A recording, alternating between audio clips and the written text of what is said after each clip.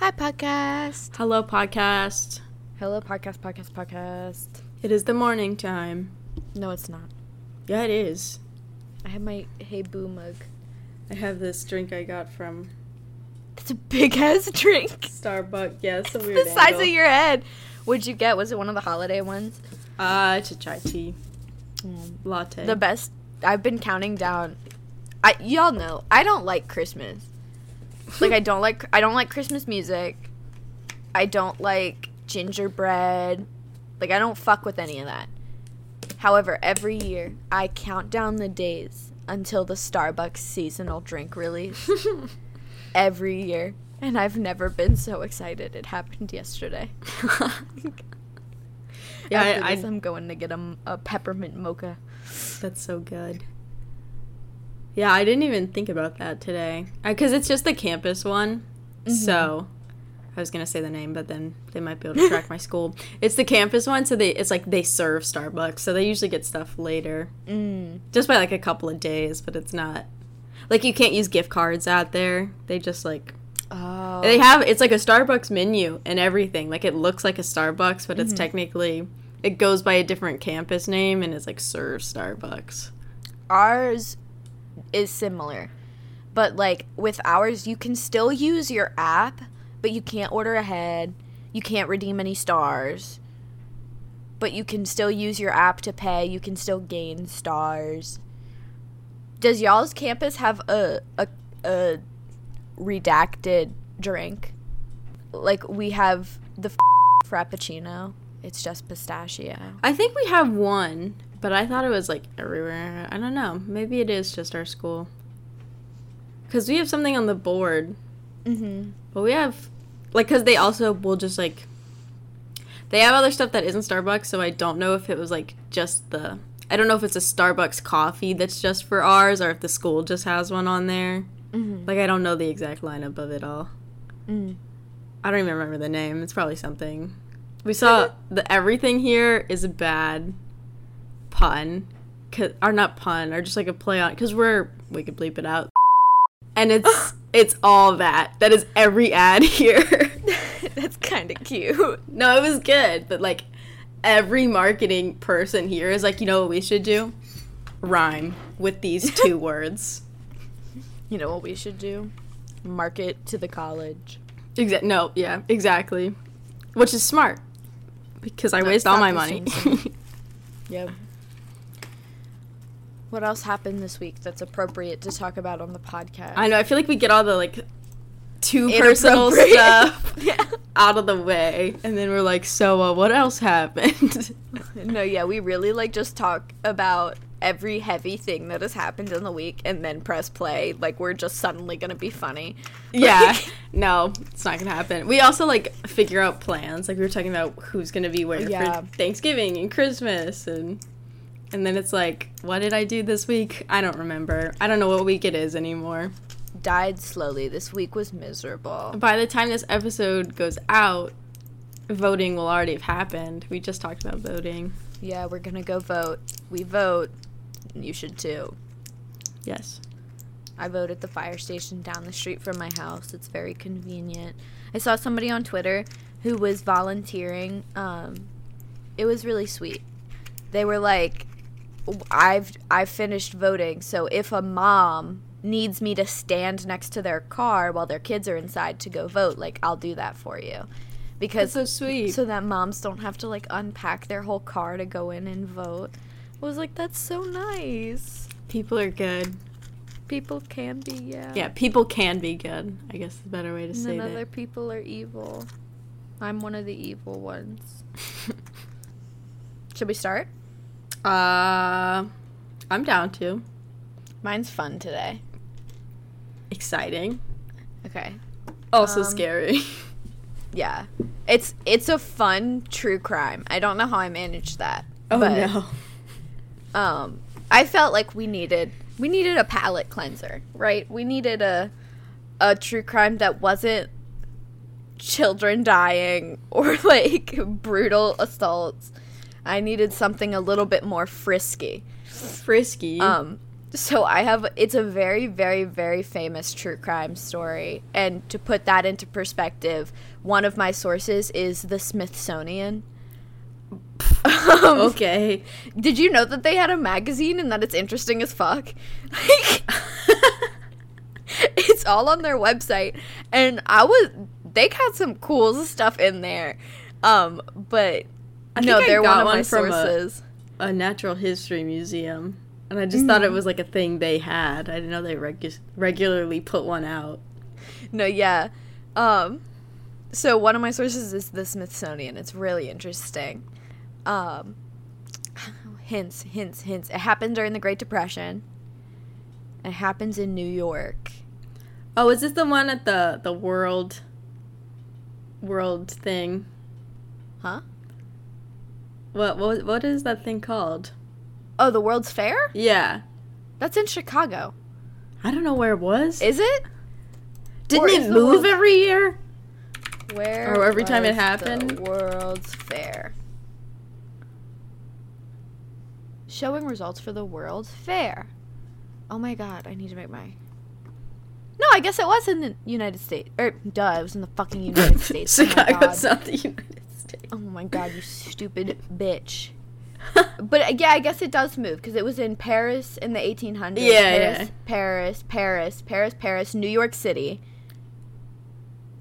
Sardinia, Paris, Turin, Paris, London, Birmingham. Lots of Paris. Was there not one in There was one in Philadelphia. But I thought, cause The Devil in the White City is about... Am I stupid? Control F. Chicago. 1893, 1897, 1907. When was H.H. Holmes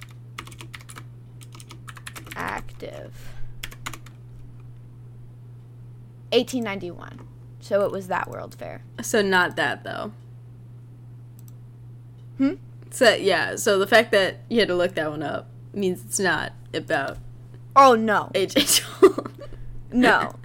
For those of you who don't know, there's a very famous book called The Devil in the White City, and it's about the World's Fair is happening at the same time. It's all fictionalized, so the names are changed, so it's not exactly H.H. Holmes, but H.H. Holmes was active when one of the World's Fairs was happening in Chicago. So... Okay. The Great Depression. Mm-hmm. That, like, narrows it down to none to me. I don't, like, I'm so bad at timelining events like that. Okay, do you want me to just tell you? Sure. Okay, the guy's name is Michael Malloy. Malloy sounds familiar. He's a very, very, very famous story. He's also called Mike the Durable. Well, I haven't heard that. So. Or Mike the Impenetrable. I don't know. I feel like a lot of people get called impenetrable.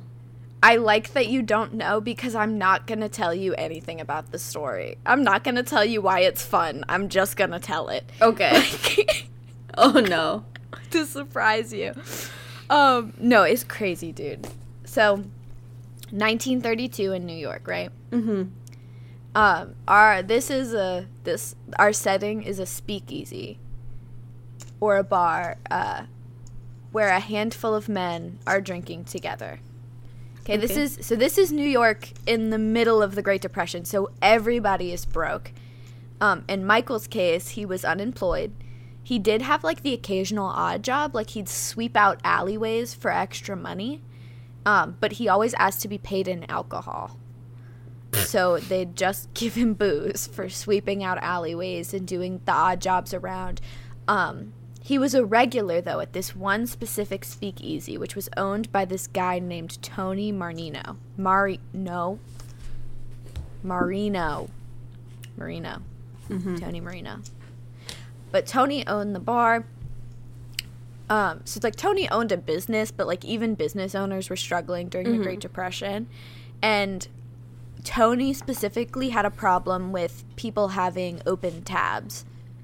So, like, drinking on credit and never paying anything for their actual drink. So he's pouring liquor down the drain, essentially. Yeah. But Tony had friends who frequented the establishment, and all of these men are employed. I thought that was relevant. So Tony owns the bar, and then we have this guy named Francis Pasqua, who's really important, and Daniel Kreisberg, who's kind of important. Okay. They're all 20-somethings. They hang out. They drink together. And Tony one day is talking to them about all these money problems, right? He's talking to his friends about these money problems that the bar is having, and he's worried that he's going to go bankrupt. Mm. So, and then Francis has an idea. Okay? We're going to circle back to Michael for a second. Michael is what I call an advanced drunk. Okay? That's the name of this week's episode. This man is a drinker. Okay. One of the quotes from the Smithsonian article was that he showed up every single morning and asked for, quote, another morning's morning, if you don't mind. He started drinking at like 9 a.m. and he was out cold by noon. Like, this man, every day, without fail. Jeez. It was to the point where that he was such a regular. He would show up every morning, drink until he passed out, and would, like, sleep on the floor. And they just let him. But he was one of these dudes who was drinking on credit. Oh. So Francis gets this idea that Tony should take out a life insurance policy on Michael, so that when he kicks the bucket, the tab will be repaid. I mean, he's already drinking himself to death. Why not? Jeez. Francis specifically says, like, you do all that and I'll take care of the rest. You know what Francis was? He was a graveyard keeper. He's just gonna bury. He was an undertaker. So this differs by source, right? Because some people think that it was Tony's idea. Mm-hmm. Most sources do agree that it was Francis's suggestion. Okay. So that's an important note. But I do kind of tie it up a little later. So Francis is an undertaker, grave digger, whatever you want to call it. Mm-hmm. And this also goes with the fact that no one knew anything about Michael. He had no family. Like, he was 60-something. All anybody knew was that he was from Ireland. Like, that was it. Oh, yeah, that's Michael from Ireland. Yeah, that's literally everything everybody knew. But Tony had actually run a scam like this before.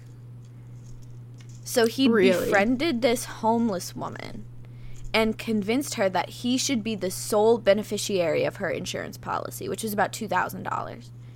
And then he murdered her. But what he did was, it wasn't like stabby, that's the name of this week's episode. He did it by force-feeding her alcohol and then stripped off her clothes and doused her mattress and blankets in ice water and, like, let her freeze to death. Jesus. So the cause of death was pneumonia. Jeez. Yeah. But also this does differ on the source too, because some people put that on Francis. Like, it's all Francis and Tony. Okay. But they're both someone involved. Yeah. The Smithsonian's version of the story is that Francis knew that Tony had done it before, and that's why he was comfortable suggesting it again. Okay. So to me, that felt like a very neat version of events, because Tony was the beneficiary of the other life insurance policy. Obviously, it was Tony who did something in the first one. But most of the sources agree that Francis suggested it, and it was most likely because Tony had confided in him about the homeless woman. Did Tony ever get caught for that? Yes and no. Okay. We'll come back to it. Mm-hmm. The last part of this trio is Daniel Kreisberg. He was a grocer. Like, he owned a grocery store. He decided to participate because the money could really help his family. Okay. So, he wasn't one of the masterminds, but he was, like, helping. A few other guys get involved, too. Okay?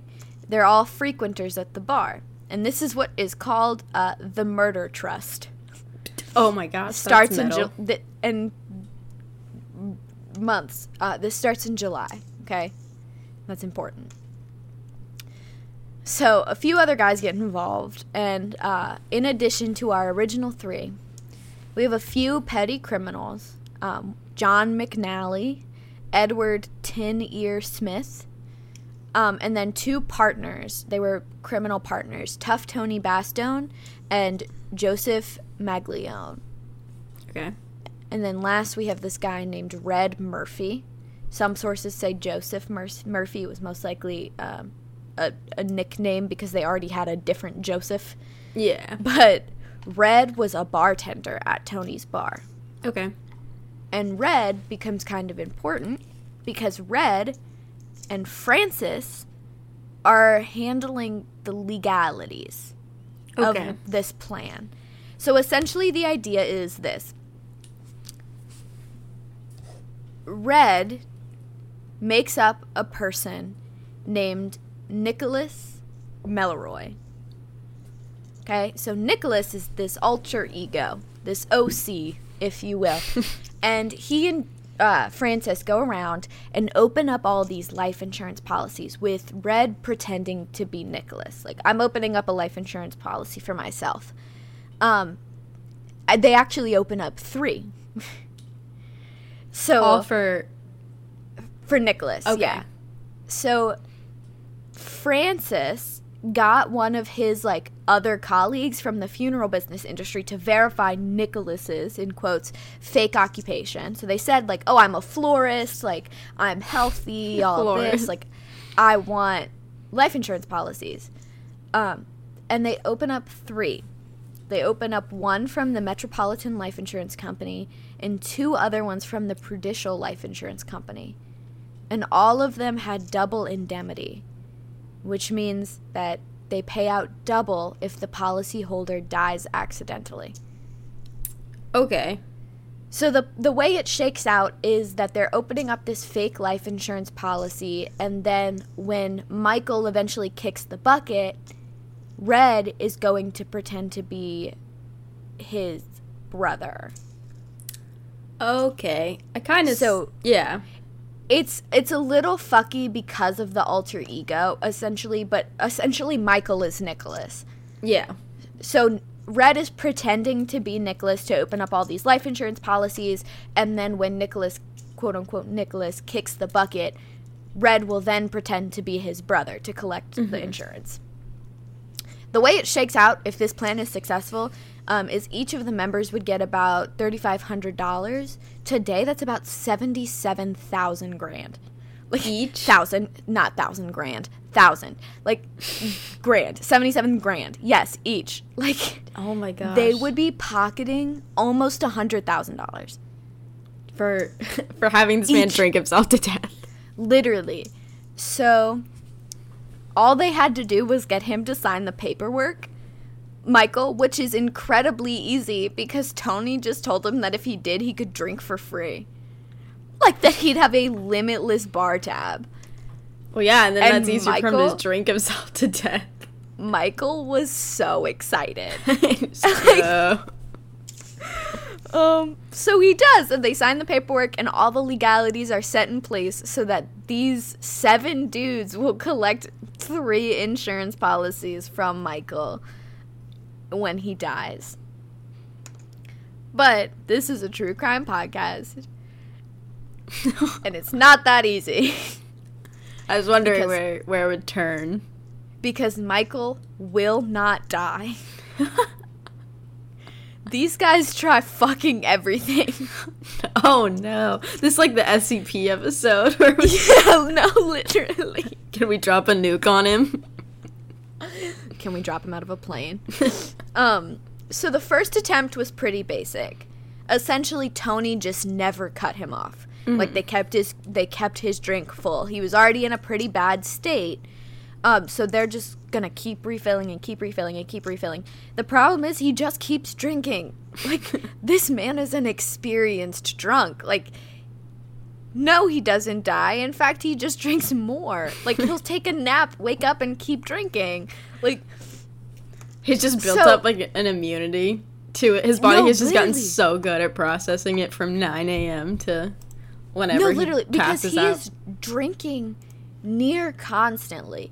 Like, all day, every day, all this man does is consume alcohol. Like, so of course he's not going to keel over and die the second you give him an extra shot of whiskey. Like, it's not that simple. I'm trying to find the quote. I keep thinking of the TikTok audio. It's cute, you're going to kill me with the power of friendship and all, but I am the devil from the Bible, so. But, yeah, so he drank for 3 days. I thought that was a better quote, but the quote was that,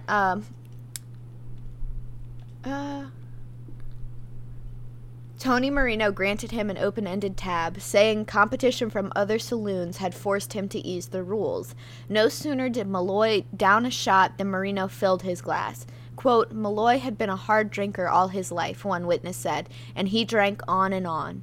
He drank until Marino's arm tired from holding the bottle. Remarkably, his breathing remained steady. His skin retained its normal ruddy tinge. Finally, he dragged a grungy sleeve across his mouth, thanked his host for the hospitality, and said he'd be back soon. Within 24 hours, he was. Dang. That happens for 3 days. He just keeps coming back. Yeah, for 3 days, he just comes back and drinks to his Sweeps heart's the content. alley and then... Yeah.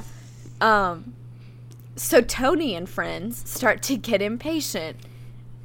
So they decide... 3 days, and they're like, we don't have the life insurance yet. They started spiking his drinks to try and get him to kick the bucket.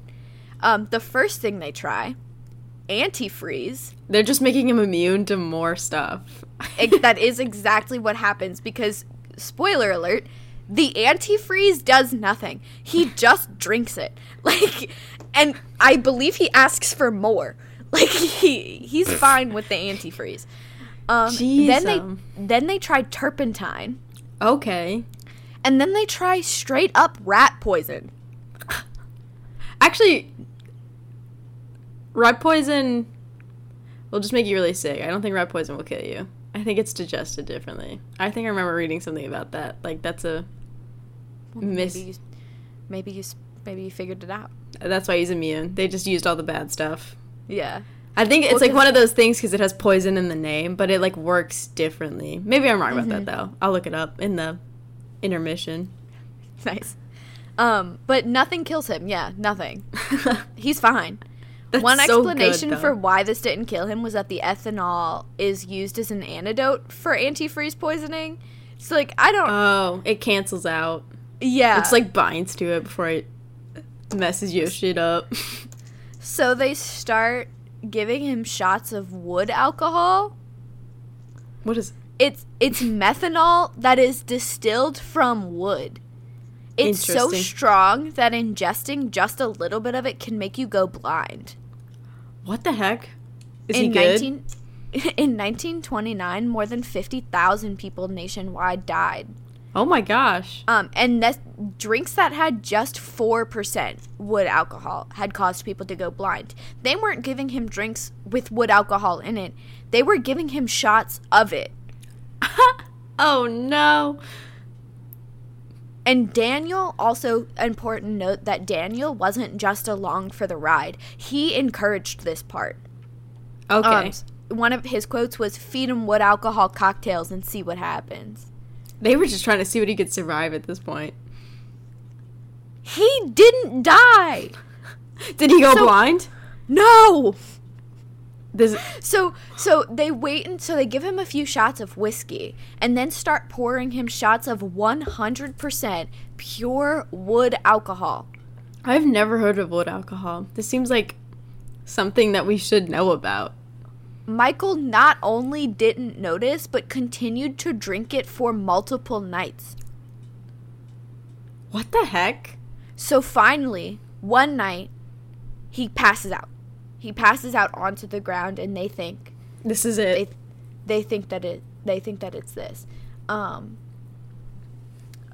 Wait, there is a good quote. The gang watched wrapped as Michael downed several shots and kept asking for more, displaying no physical symptoms other than those of typical inebriation.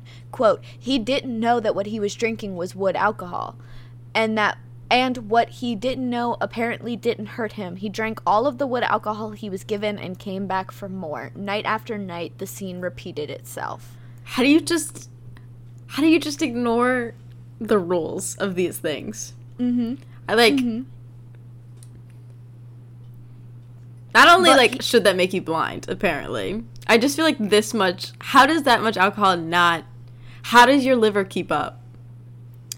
Like, that's a slow organ. Everyone else has that same question. What? I was surprised when the antifreeze didn't kill him. It's because, man's gotta be so warm, too. Because, when you're drunk, you heat up. Because your liver heats up because it has to work so hard. Because it's slow. Mm-hmm. Man's had to be like the sun when he walked in. Like a space heater. That blows my mind that doesn't kill you. That's insane. That he is just immune to everything. I need you to know, also, just to put things into perspective, this is attempt number 2 of 7. Oh no. So spoiler alert. But so one day that he's drinking these wood alcohol shots and he passes out really randomly. Like, it wasn't like his usual falling asleep. Like, he crumples to the ground. So they think they've done it. Mm-hmm. Like, he's unconscious. So Pasqua, Francis, kneels down and starts checking his pulse and listening to him breathe. And he's breathing, but it's he's struggling a little bit. It's really labored. And so they decide they've done it. And at this point, it's just a matter of time to wait until he dies. Mm-hmm. Except that he starts to snore and then wakes up a few hours later and asks for more. He doesn't even give it time to wear off. Mm-hmm. So the quote was he wakes up, rubs his eyes, and said, "Give me some more of the old regular, me lad."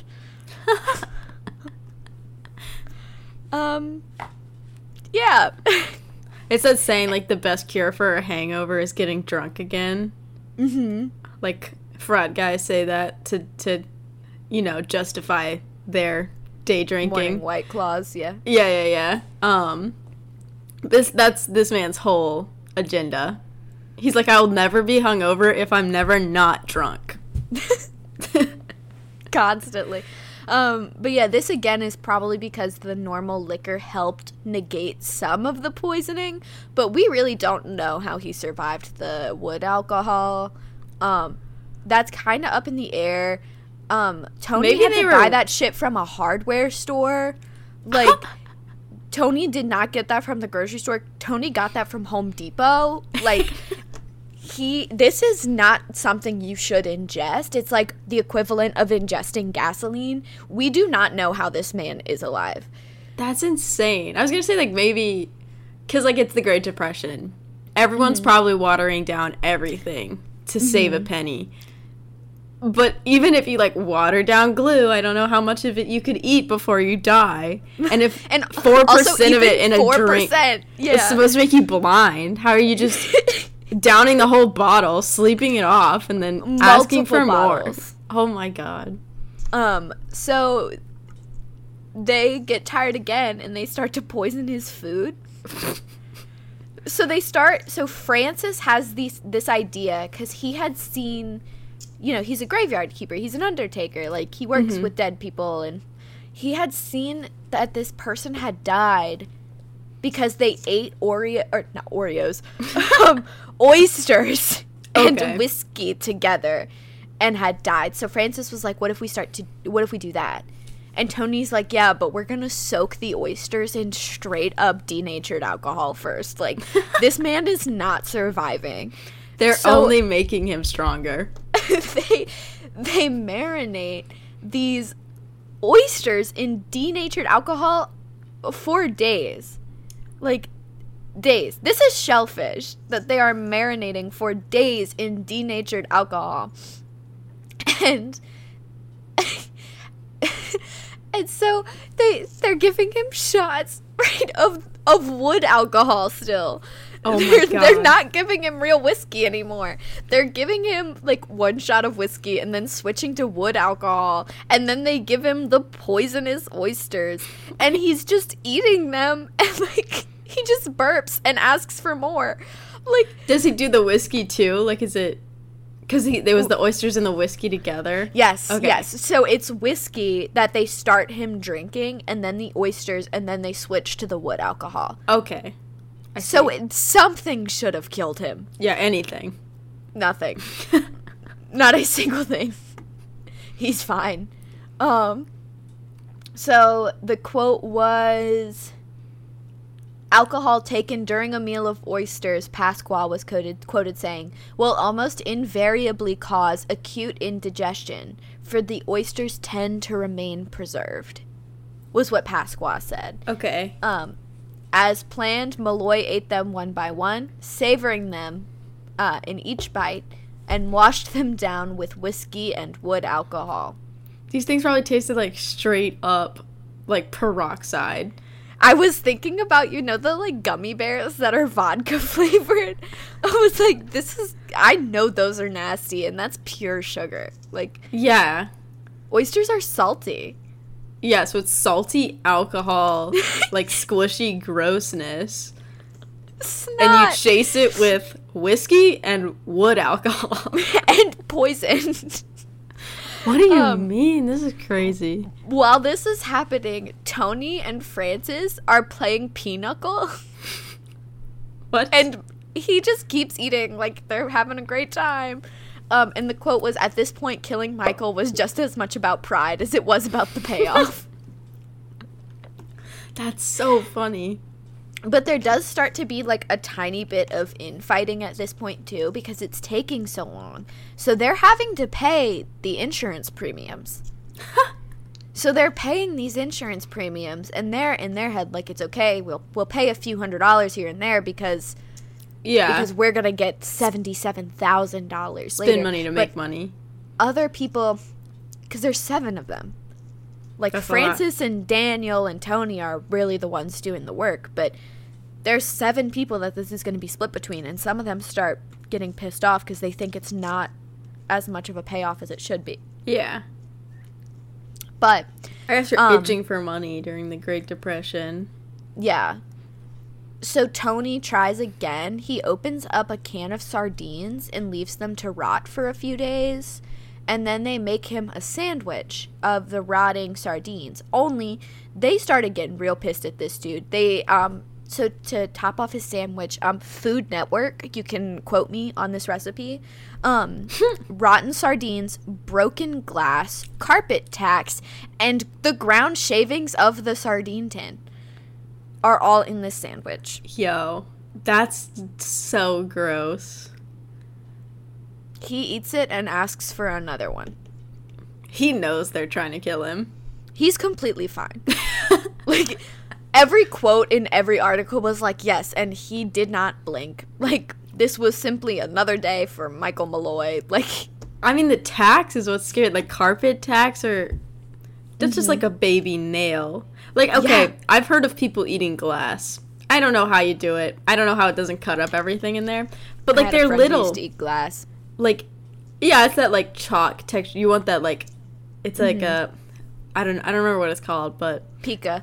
How do the tacks not just... P-I-C-H-A, I think. I can maybe, just a little bit understand, like, okay, maybe he has the best organs ever and can just process all the alcohol. How do you avoid tacks not puncturing stuff? Mm-hmm. So okay. They're hoping that the metal would start to, like, cut his organs up. Yeah. Yeah. Doesn't. He's good. He's fine. His body's just so good at repairing itself.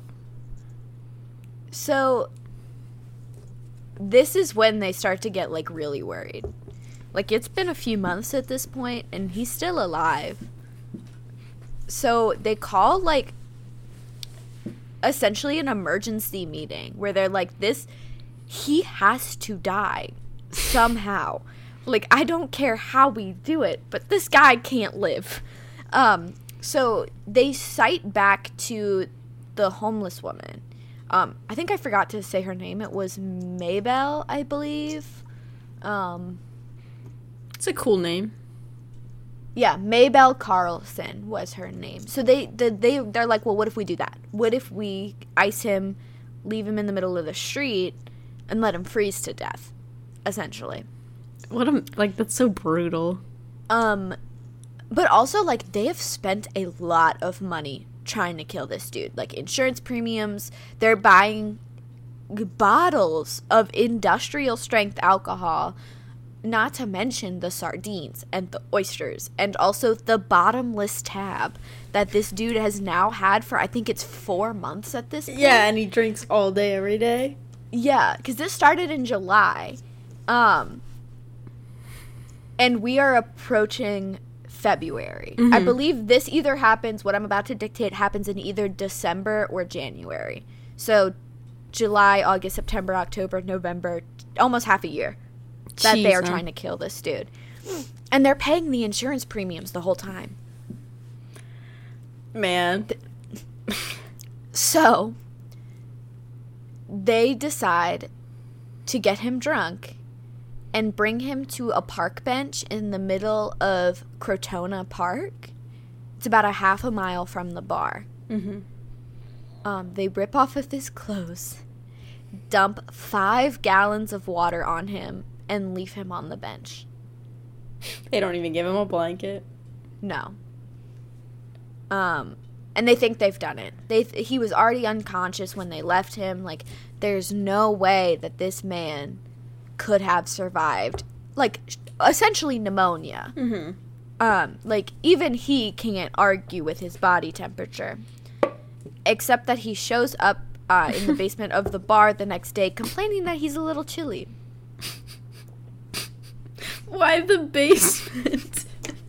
So what likely happened is that this story got twisted over the course of sources, because every source kind of played up that, like, and he was already there the next day when Tony showed up. One source said that Michael had walked the half a mile from the park bench to the bar in the middle of the night, and that Red was closing, and let him in and, like, let him pass out on the floor, which honestly is not unlikely, because it's also unclear as to, like, whether all 7 of them participated in every attempt. Yeah. So, like, Red might not have known that they left him on the park bench and was just like, yeah, I'll leave him in here to die. Another version of the story was that he was found on the park bench by police. And in that version, he was taken to a homeless shelter where they gave him new clothes.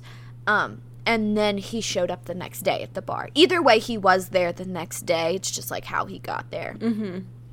But I thought it was important to cite this. One of the sources from Wikipedia, because I went to the sources on Wikipedia and read those, was this book with the craziest name I've ever heard. Okay. The Poisoner's Handbook, Murder and the Birth of Forensic Medicine in the Jazz Age, New York. Wild. The Poisoner's Handbook. That's like... Murder and the Birth of Forensic Medicine in Jazz Age, New York. They had to invent forensic medicine to try to figure out what was up with this dude. That title was a 3-act play. Yeah, there's... Like...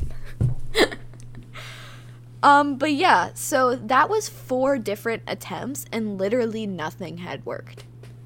Jeez. So they start to get desperate. I can imagine. So they bring in another guy. Okay, his name is Hershey Green, which, coolest name. That's fun. Hershey as a name, sexy. So he's a cab driver, and they hire him to hit Michael with a car. Okay. So they get Michael drunk, take him on a walk, and they, like, stand him in the middle of the road. It's not funny. They stand him in the middle of the road so that Hershey can run him over. That's so awful. And he's fine. So also I think it's important to paint the picture of how they got here. So they got him drunk. And then they all, like, they called the cab. And they all get into the back of the cab and they lay Michael on the ground at their feet. No. And then they get him. Oh, it's not funny. It's not. But, like, they park by, like, an alleyway. Like, there's not too many busy people. They get out and they drag him down the road and hold him up, like, crucifixion style. Like, each one of them is holding an arm. What the heck? It's not funny, but just imagine, like, you're so desperate for this dude to die that you're literally holding him by the arms in front of a car.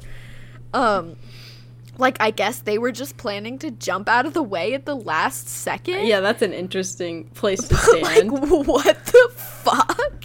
And he lives because this isn't the last attempt. No, this is not the last attempt. Like, how do you commit to killing someone and the only thing getting in your way is you just can't do it? Like, right. How do you mess up running someone over?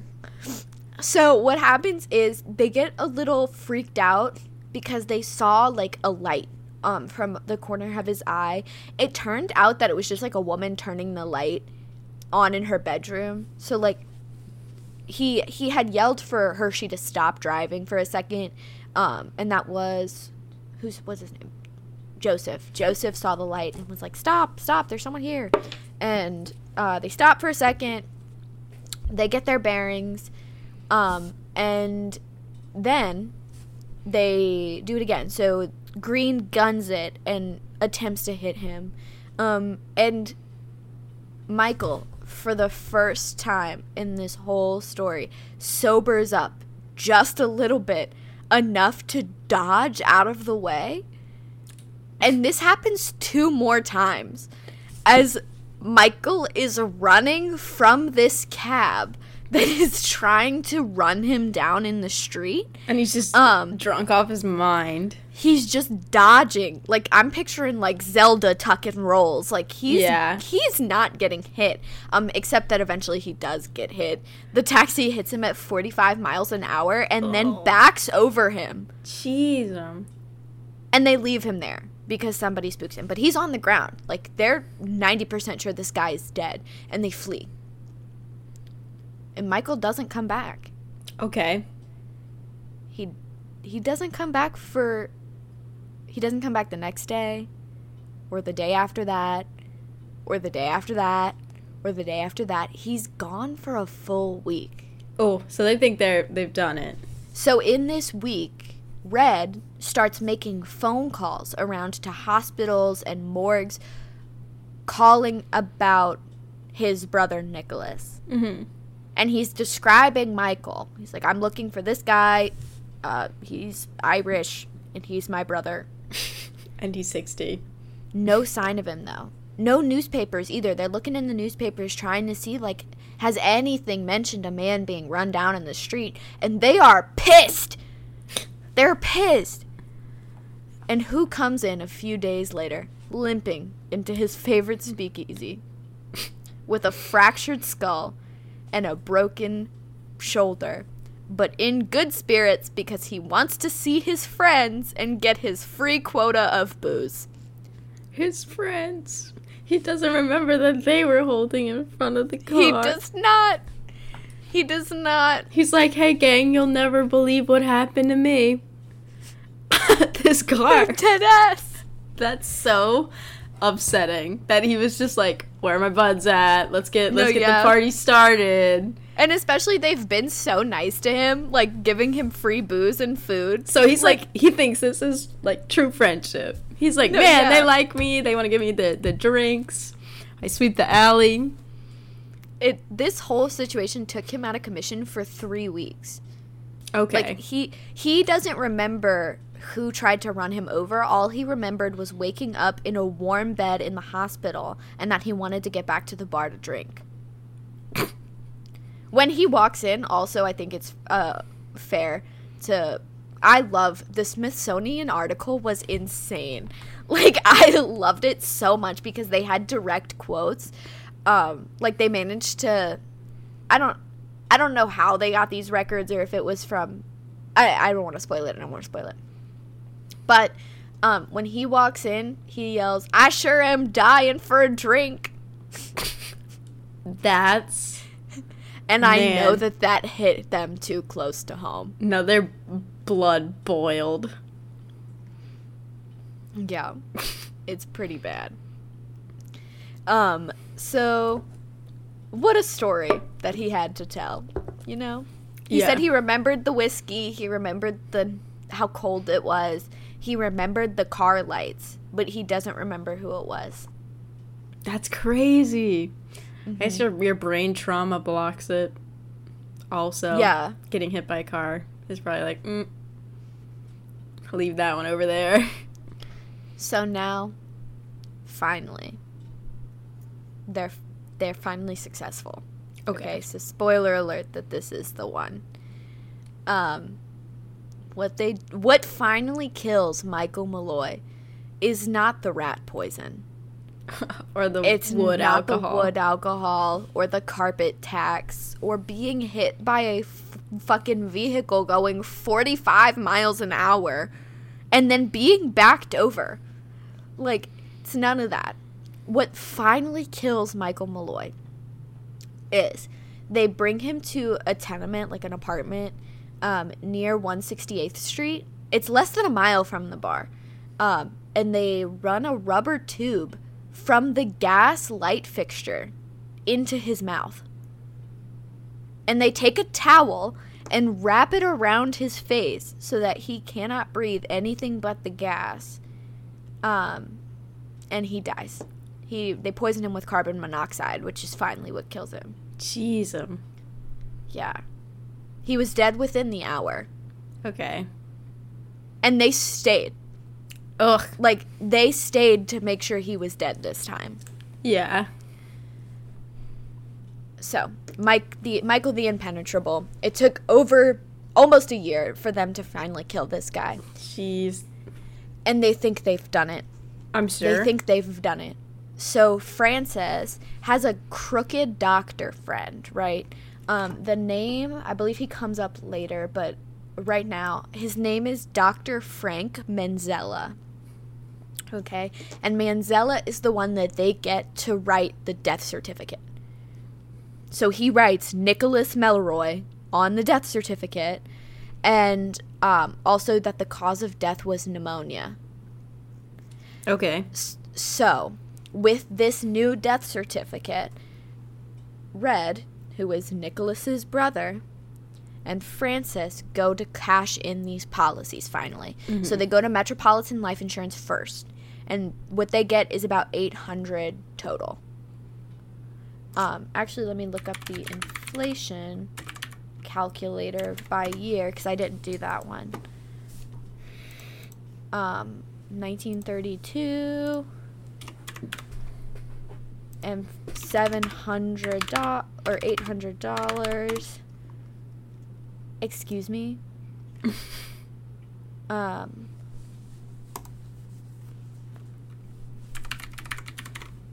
Because I also don't know if that's $800 in today. Like, I don't know if they already did the math.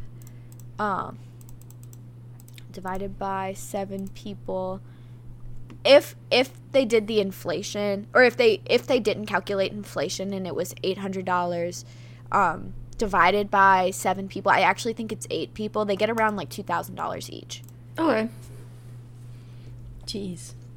So, Murphy, Red, and Joseph spend their money on new suits.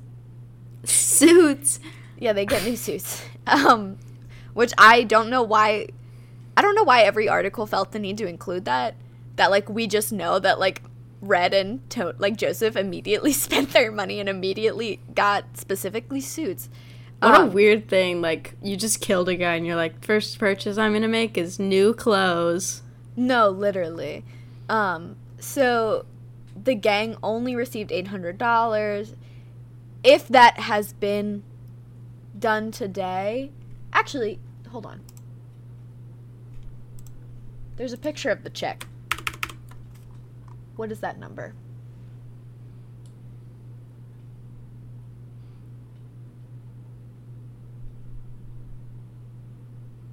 No, the check's made out to...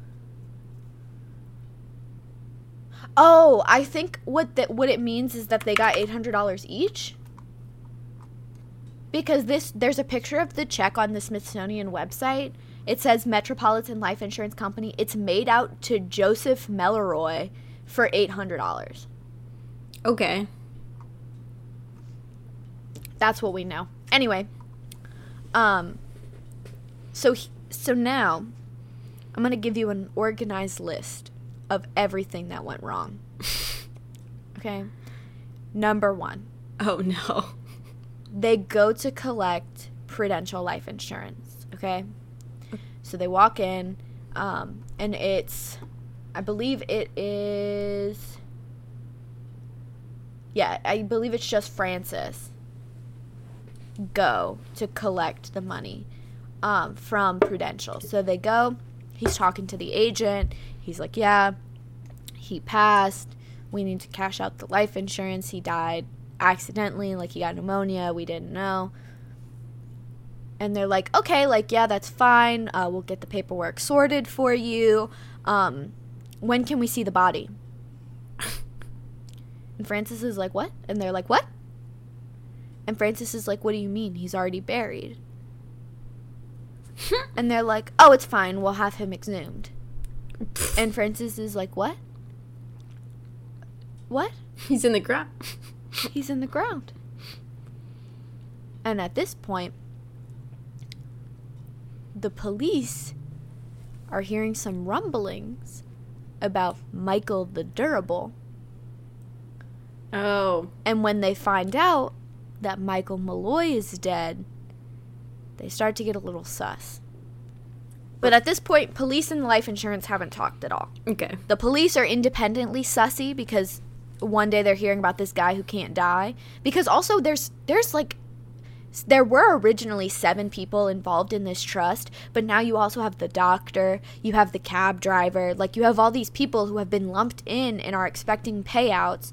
And half of these people are also like petty criminals. Like, they're talking. Mm-hmm. They're not, like, snitching and by any means. Other people in that bar that see Michael all the time, and he's like, uh-oh, he's gone. Exactly. Like, it's not so much as, like, I'm telling on us. More so, like, dude, you'll never believe what we're doing at the bar next door. Like, but the problem now is that they can't collect the life insurance because the body is already buried. So they have him exhumed May of 1933. They had the death certificate written as pneumonia. The autopsy proves that that's not true. Okay. Another fun fact is that Michael Malloy is one of the first bodies ever investigated by the New York City Medical Examiner's Office. Okay. Like, he is part of one of the, like, the birth of forensic evidence and stuff. Jeez. And then we get a snitch. That snitch, you guessed it, Hershey Green, the cab driver. He's pissed about his share of the money, so he starts going around and telling people, and then around the same time, the police start to put together that Tony was the holder of the homeless woman's life insurance. Okay, so they're like, that's a little suspicious. He's doing it again. He's doing it again. And then, on a completely separate matter that has nothing to do with any of this, is one of those petty criminals from earlier, Tough Tony Maglione, is shot dead by Joseph, the other member of the murder trust. There's infighting. Like, they were, like, buddies and, like, involved in, I think it was gang shit, and Tough Tony is now dead. This was just a side quest to them. They had all, like, whole gang lives being led. So, evidence starts to build up, and eventually they're arrested.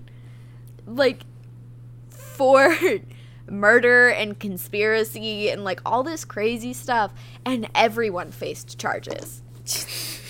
Yeah. Like, it wasn't just one or two. It was everybody faced charges. And they appear in the Bronx County Courthouse. First, they tried to plead insanity. All of them? Oh Yes. my God. It does not work. And then they start pointing fingers. They all start turning on each other.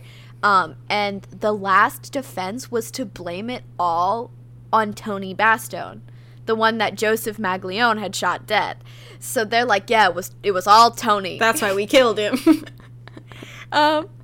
None of this works, okay? None of this works. So Francis Pasqua, Tony Marino, Daniel Kreisberg, and Joseph Murray, who is Red Murphy, Okay. were all tried and convicted of first-degree murder. Yo.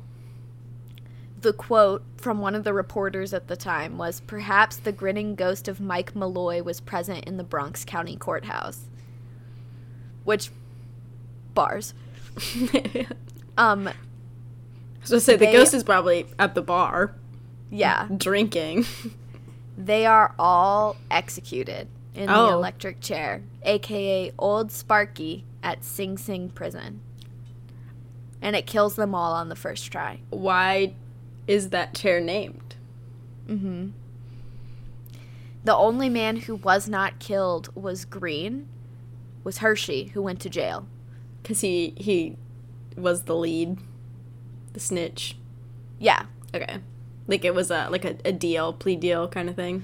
It was something like that, or they couldn't convict him of, like, first degree. I guess believe it was.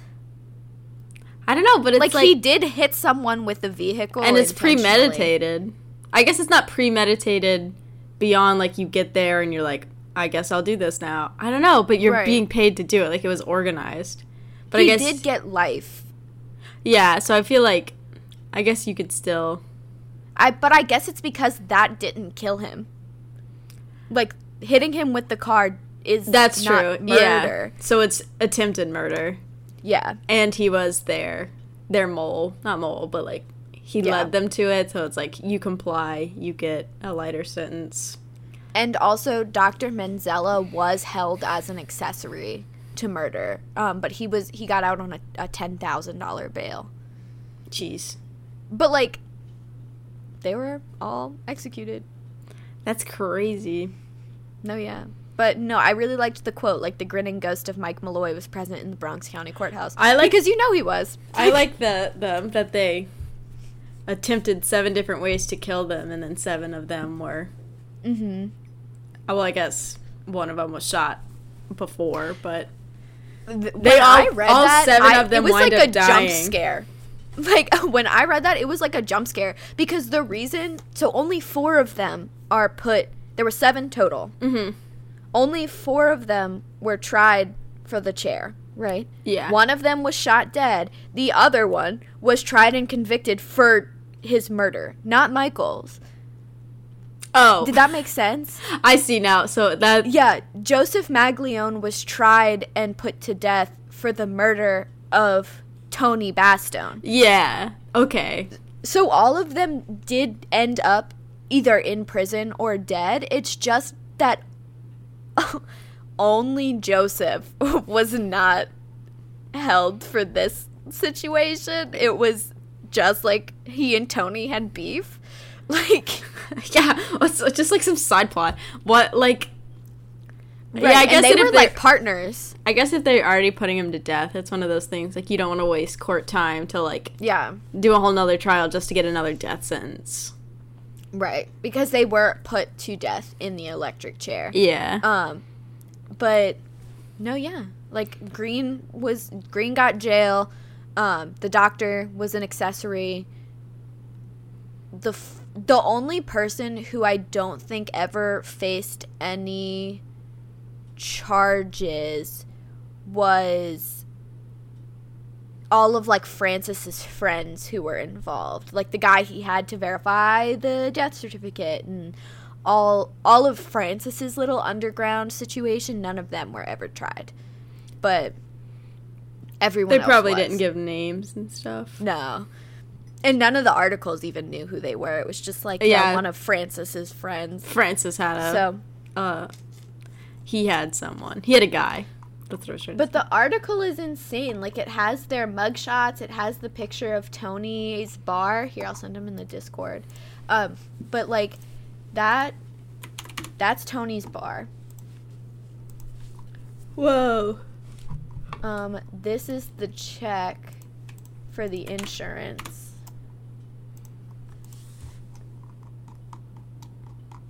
I'm going to put these in the Google Drive. So they split that $800? I think that's still unclear to me.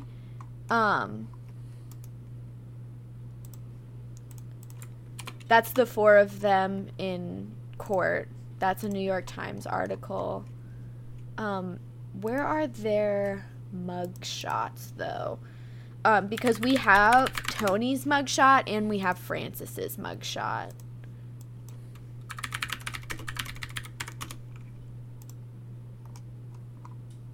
Oh, I also have a picture of dead Michael, if you want to see that. That's Tony. The And name, that's Francis. on the article, the, like, headline name is so long. Mm-hmm. But that's Tony and Francis.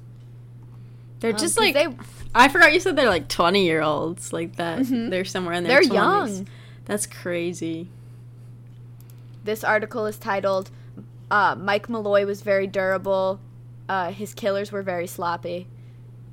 I mean, yeah, they were literally... I mean, they were trying so hard in the beginning to make it look like as accident as possible, but when you just lie about how he died, that's gonna... No, yeah, they got sloppy. And, like... And I guess since this is where forensics is starting, before that, you know, you could say it's pneumonia, and then there's no way to check. Yeah. Like, they wouldn't even worry about doing an autopsy, because they didn't... Forensic medicine isn't really in practice, but then it started with them, so they had they weren't thinking. Like, we now are like, duh, you wouldn't lie about how they died. Right.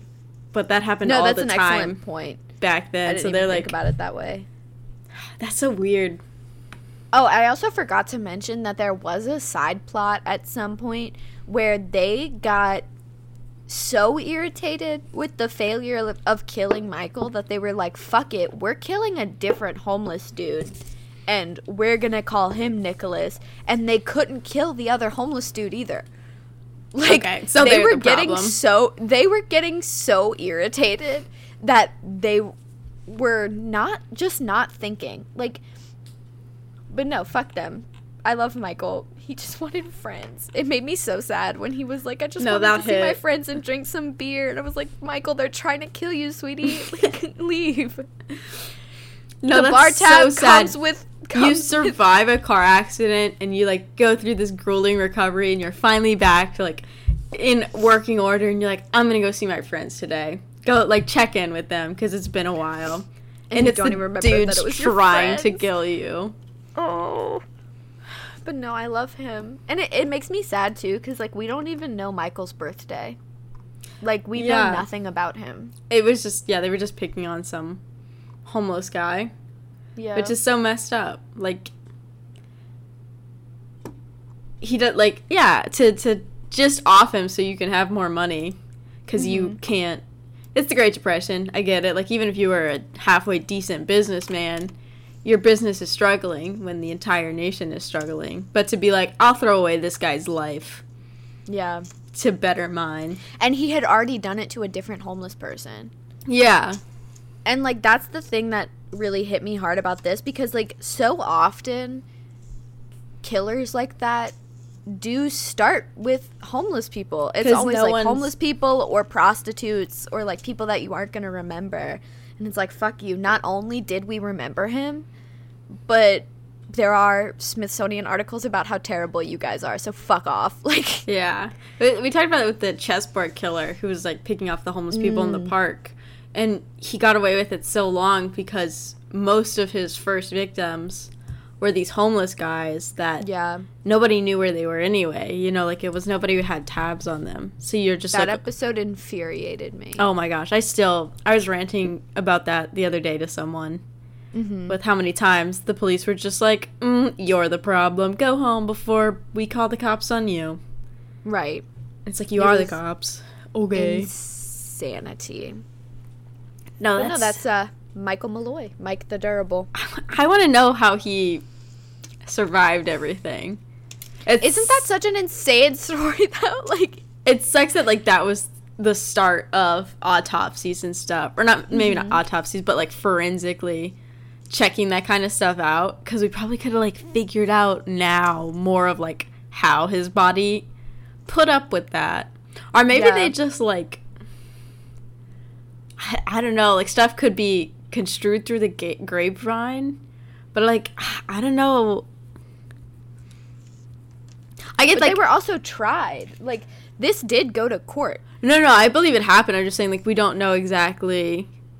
You know, people could have exaggerated how much of this wood alcohol he had per night or something. True. So, like, we can't get the exact amounts that he had. So we'll never really know, like, oh, they just didn't give him enough. Or they did, and he should be dead, but he wasn't yet. Right. Like, we won't ever get the nitty-gritty of that. And that's just so interesting to me. Because, like, the fact that he really put up with all that is insane. I can maybe see, like, you know... Your body does, like, you handle alcohol better if you, like, have it more often, I guess. Like, you learn to hold it better. But, like, that's an insane amount. No, yeah. To be... And not poison. Like, they literally fed him antifreeze, too. But there are people like that where, like, they have alcohol day in, day out. Like, it's a... I can understand, like, 3 days of extreme dumping alcohol into him probably didn't kill a... Yeah. Guy who's been drinking his whole life all day every day. Right. But when you get into the poison and the Antifreeze. Industrial alcohol.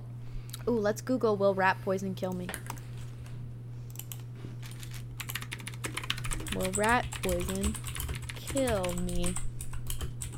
Oh, that was poison control. Eating rat poison is extremely dangerous and can lead to internal bleeding, organ failure, paralysis.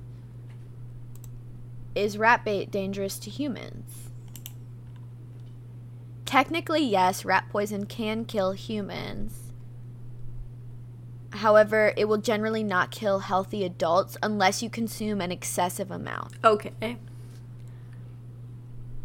I want to know why, though. How much rat poison is dangerous to humans? Body, weight, age all plays a role. Small children shouldn't. People with liver problems could be seriously harmed. So yeah, he definitely should have died by it then. Maybe his liver was just yoked. Like...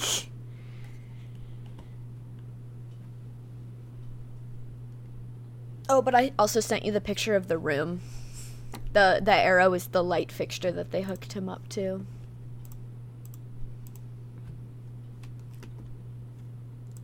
That's I'm it. gonna Like, remember if to you put those in the consume Google Drive. an accidentally consuming rat poison, probably won't kill you. You'll just get sick. I think is what I remember hearing. Yeah. Is like even a surprising amount, you'll probably just get really sick. But like will recover because it's not like a snowball. Like once you give a rat poison, their health just like snowballs until they die. Yeah. But that makes sense. It's just because we're bigger. For some reason I thought it like processed different in the two things. I remember I'm gonna check my notes after. later when I'm studying, because I remember in one of my classes we talked about, it might not have been rat poison then, but it was something that it like worked different. So it was like, it'll kill this thing but not us because of this one thing. And I was like, why? That scene in Ratatouille traumatized me. Right? When Dad showed him the other rats. I just opened our email for the episode Google Drive. The last folder in there is episode 21 through 30. Oops. This is episode 60. Yeah. We have like 30 episodes worth of shit to catch up on. That's how I started. The last one in here is episode 28. That's why I've started saying, like, if you're curious about something, you will get it so much faster if you message us on something. Whether it be our Discord, which will probably be the fastest way to get it. But, like, if you're curious about something in an episode, find a TikTok and comment on it or something. Because, as just stated, I'm going to catch up on mine today. I might not catch up on all of them, but I'll put the Michael Malloy stuff in there at least. Because the check is insane. Like, the fact that we have that is crazy. Mm-hmm. Okay. Well, are you ready for an intermission? I'm down. Okay. And intermission. Epic. Did I show you my little cows? I like them.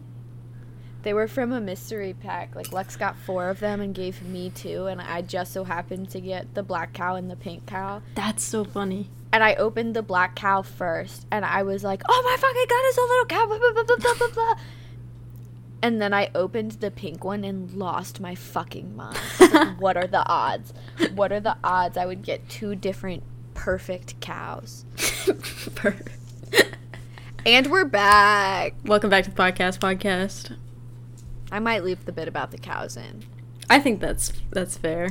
We'll decide later. You can just, like, cut it and, like, put it after the and we're back and then just, like, make it awkwardly spliced in. I leave it and then leave the delayed and we're back. So, like, at first everybody's like, did they mean to do that? Until they get to this point and they're like, oh, no, it was intentional. Yeah. Anyway. Or they have no idea what we're talking about. Yeah, because it's cut out. Yeah, we leave them in the dark. What are we talking about? These are all good options. What cow? Okay. I threw Bitch, I'm my a cow. highlighter across my room on accident. So I was sitting here like just I don't have a highlighter to show anymore. But just like doing this with the pen and it just which is probably a good thing so I don't like hit stuff with it the whole time I'm trying to read. No, it'd be funny. It'd be fun. It is like over there now. So What's your story today? Other. Ugh. It's not bad. Not good episodes. I feel like this one, I don't know. It's nothing too crazy. It's nothing like I tell you. Didn't you say that about Hollow Earth? Did I? Because that's a bold statement. I just lied to you. It was one of those in that period. It was like Hollow Earth, dinosaurs aren't real, or Scientology. You started one of those episodes off with like, it's not that bad. And then rocked my shit for an hour, like. No, this one, it's not conspiracy in that regard, like total disregard of science. It's more like conspiracy against other people. Conspiracy. Is it the moon landing is fake? No. I'm so excited to do that one, though. I've saved so many TikToks recently. I'm like, Mac ain't ready. Oh my god. Is it like a big one? No, it's something I mentioned in another episode. And then I was like, I'll eventually come back and do it. Lizard people? No. You see, you're in like conspiracy world. I don't know. I just talked about it too, so like it was pretty brief. But in the Grand Canyon episode, I talked about that massacre and that it had a lot of like government stuff going on. Mm-hmm. So I'm gonna do that just so I. Oh, nice. Because it's I don't know. I don't want to get too far away from that episode because I'm gonna refer back to it. Yeah, I like briefly go over some of that stuff, so I don't want it to be like awkwardly far apart. Mm-hmm. I was like, let me just like get this off my head now because I kept going back to the Wikipedia page and reading. So I was like, let me just type it all up before I forget everything. So I'm gonna do that, but more in depth. So some of this you've already heard before. Okay. And it's from that episode. We're gonna go into like the happenings of it. I love the good happenings. But yeah, so if you haven't seen that episode, or just as a refresh, between September 7th and 11th in 1857, over 120 people were killed in the event known as the Mountain Meadows Massacre. So all of these people were part of, we talked about it, in like an immigrant train known as the Baker Fancher Party. It's like Oregon Trail vibes of like a train, not a choo-choo train, but a train of like people in wagons with like cattle and stuff moving with them. And it's a big move across the country. So like they're bringing everything with them. So wagons bogged down with stuff, bunch of cattle being marched. I'm getting a phone call.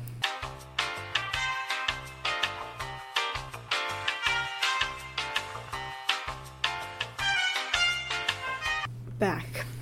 Where was it? Back at it. Damn, Daniel. Back at it again with the white vans. Okay, so the train. They're moving. It's safety in numbers kind of vibe. Like if we all go at once, we can all help each other and people will be less likely to pick on us kind of thing. Right. This group specifically was coming from Arkansas. And their destination was Southern California. So a long trip. It was led by Alexander Fancher, which is where one of the names come from. And this was his third time leading a train down this route. So not the same people, but like he was just like impressive. Yeah, you're like how you have train conductors. He's the conductor of this walking train. And it, like that was a business during this time period. Like since so many people wanted to move out west, you had these people that were experienced, knew the passes, knew like where to be, where to restock. Like they knew all that, so they made a bunch of money by just being tour guides pretty much and leading people to where they want to be. Not a bad business model. No, it's super smart. They made a lot of money. And this train particularly was well-off people were moving. So it's known for being well-equipped, carefully planned out, like, safe train to be on. And the families were usually, like, had a little bit more money than your average family at the time, I guess. Like, this was one of the top trains to be on. Or in, I guess, to move this far. And they also grew along the way. So, like, while most of them, it started in Arkansas, and so most of the people are from Arkansas, they would also have people, like, towns they passed through would join the train later. Probably not haphazard. Like, they probably wouldn't be like, hey, the train's in town, you want to just move to Southern California? Like, they were probably, these were established routes, and they went once a year. So you just, like, wait for the next year. If you like, oh man, like, okay, y'all are coming back next year, I'll join next year. So you have people joining at all stops. California? Yeah. And so I just think that's so interesting. Like the Oregon Trail of like, it takes so long to move that far now. Like, yeah, I did the drive from Louisiana to Arizona, which is a little shorter. Like, I was right almost in California. I was on the border. And it took us 2 days by car. Yeah. These are wagons. Like, you have to stop and have your horses and cattle rest. So how long would that walk take on foot? Months? Yeah, I saw something that said like 3 or 4 months, depending on like. Damn. And you can't move fast, like you're no lugging cargo. Yeah, so you're just slow, steady. And like there's points in here where they would have to stop for a week, like set up little camps just so the cattle could graze and people could not be on a wagon all day like you had to sleep and you'd get worn out. So it was like it's a long trip with a lot of stops. So they are leaving Arkansas. They pass a lot of places, pick a lot of people up. Their plan, like normal, is to restock in Salt Lake City, like the party has always done, because it can the journey gets a little less like you're going through towns after that. This is like newer territories. You don't have as many populated places, so they'd be very particular about where they stopped. And Salt Lake City was a big stop. Like this is one of their big refuels. Love Salt Lake. Utah though is not a state at this point. Nice. This is still like territories of states. Yeah. So we're working with the Utah Territory. Anytime I say Utah, it's just like a territory. Yeah. The idea of a state. That's the name of this week's episode. Just a vague semblance of a state. That's the name of this week's episode. They're on the brink of war. Utah? Yeah, this is the Utah War that I didn't know was a thing. What the fuck? Utah had a war? That wasn't in the Book of Mormon. Like right. We talk a lot about the Mormons too. Like this is Mormons versus the United States government. Is pretty much what I'm going to tell you about.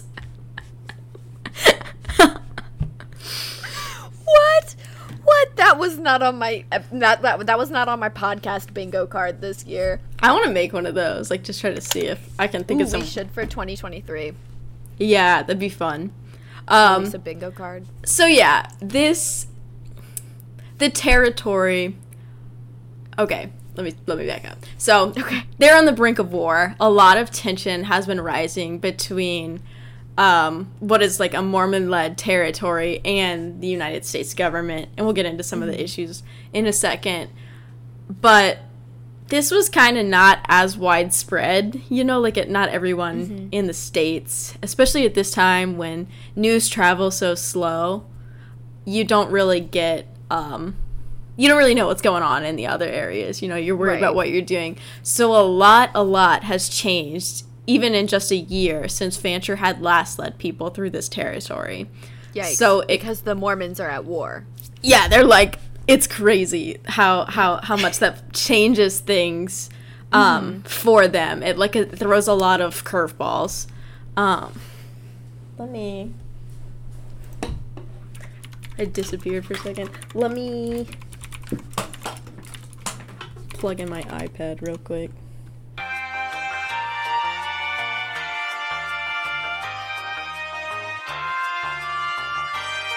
So, Utah Territory. Okay. They are, at this point in time, under, like, a theocratic rule.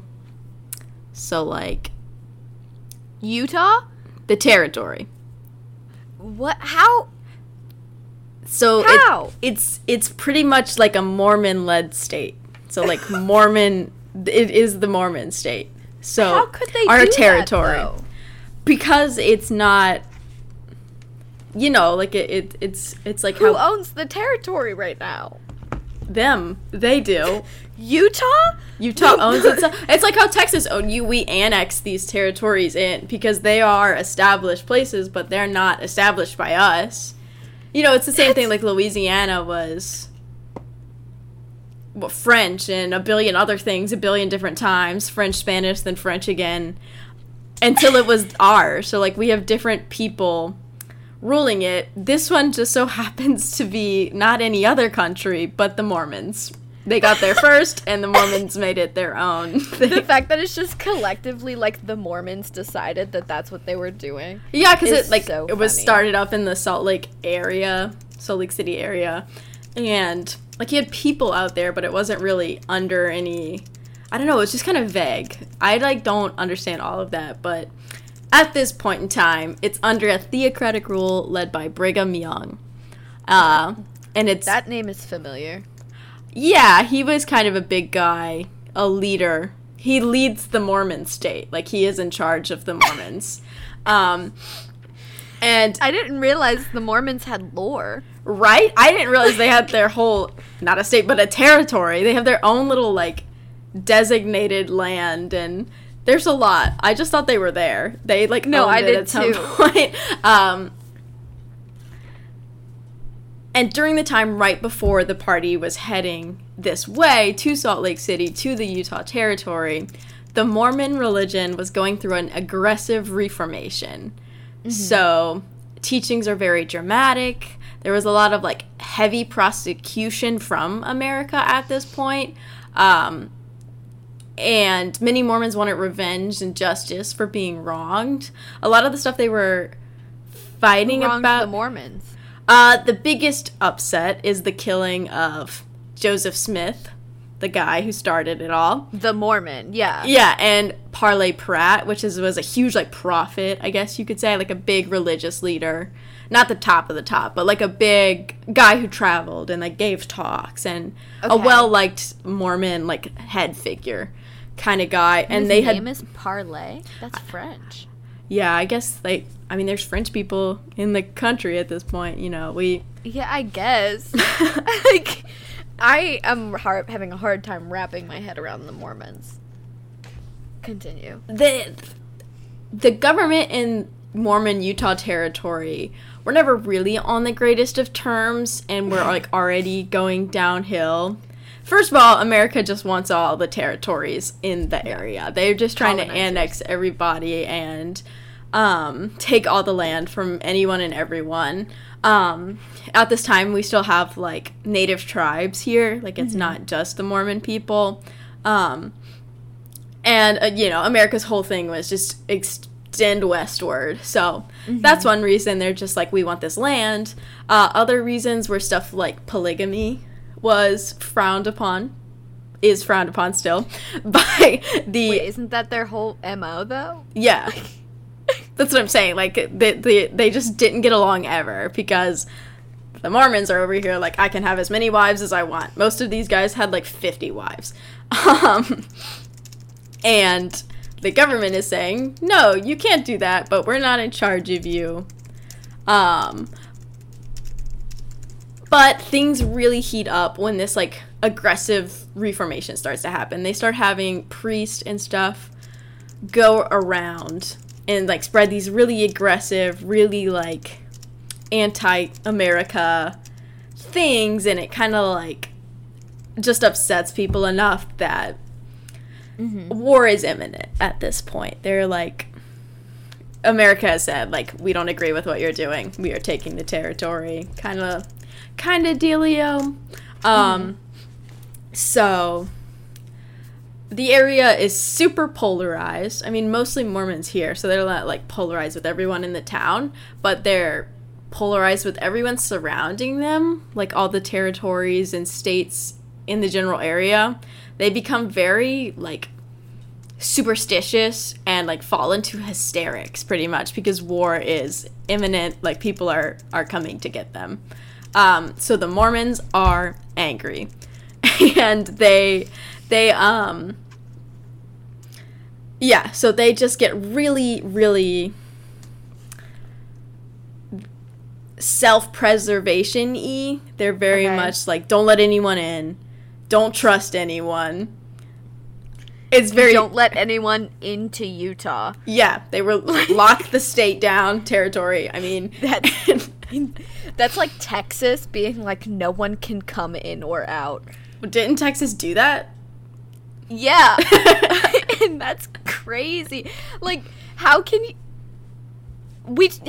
just get to decide that? Like, I mean, who locks down the border? Like, if they're in territory, I guess, like, it's imperialism, but I guess we can, once you're a territory and we're a territory country, we can fight, even though you're 1/10 the size.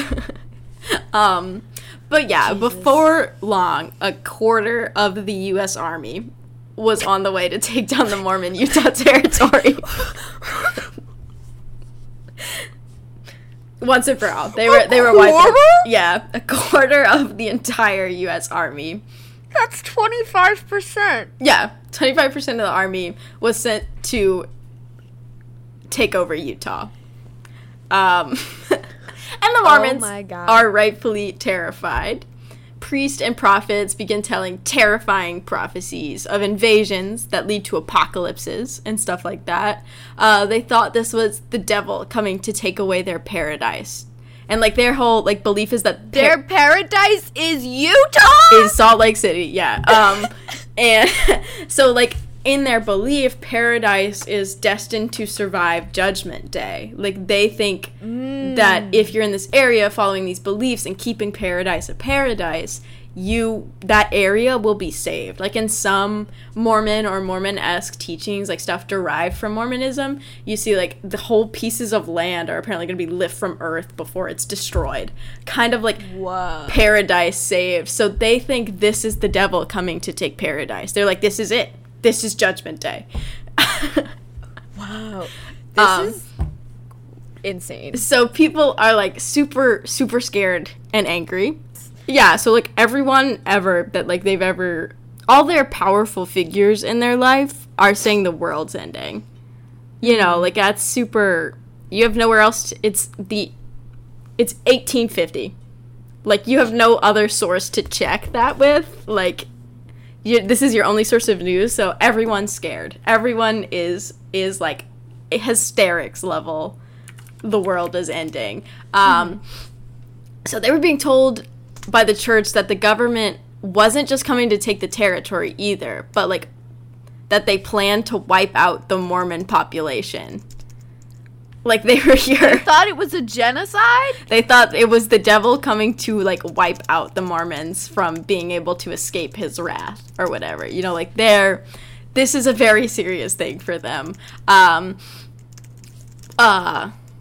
You know, which wasn't exactly true. Like, Mormons might have died if there was war, conflict, but, you know, that's what the leaders of the church and the theocracy are saying, is, like, they're here to wipe you and your family and everyone you know off the face of the earth. So, Utah is very serious at this point. That's the name of this week's episode. Utah is very serious. It's a very, very intense place to exist. The prophecies said that this battle would last 7 years. So Mormon leaders told everyone to start stockpiling everything. Is this why Utah's all doomsday preppers? I mean, it could stem from this because they stockpile everything, especially grain. So, like, grain for cooking, grain for feeding cattle, grain for anything. They're told to... They're like, you know, use grain sparingly to feed your cattle, like, use other stuff. They were so serious about this. Like, some leaders were telling people to sell their clothes to buy more grain to stockpile. And so people were selling furniture, like, everything out of their house. Of course, they had stuff to wear. Like, everyone wasn't walking around naked. But they would sell, like, other outfits and stuff. Or, like, it was intense. People were anywhere they could get their hands on grain, they were getting it, trading for it outside before they kind of, like, huddled up and locked themselves in. But yeah, very doomsday preppy, save everything. Another rule, which makes sense, is to not trade it, but it's to not trade it especially with people going through. So immigrants and stuff, they, like, not at all. Don't even consider it.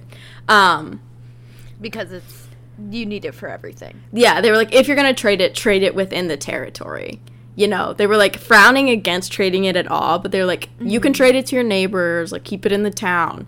Do not let it leave the territory, kind of thing. Whoa. So, they also, at this point, start to pull some of the farther towns within the territory. Like, pull the people out of them. They're trying to concentrate their people a little bit more, so pull everyone kind of closer to the heart of the territory, which is Salt Lake City. So you have a lot of towns that people just moved. People were like, okay, war's coming, I guess I'll just move my whole life, and would move from the far towns to the closer ones. Not everyone was in Salt Lake City. It's just like the really far outstretched ones kind of come inwards. So this feels like a dystopian novel, right?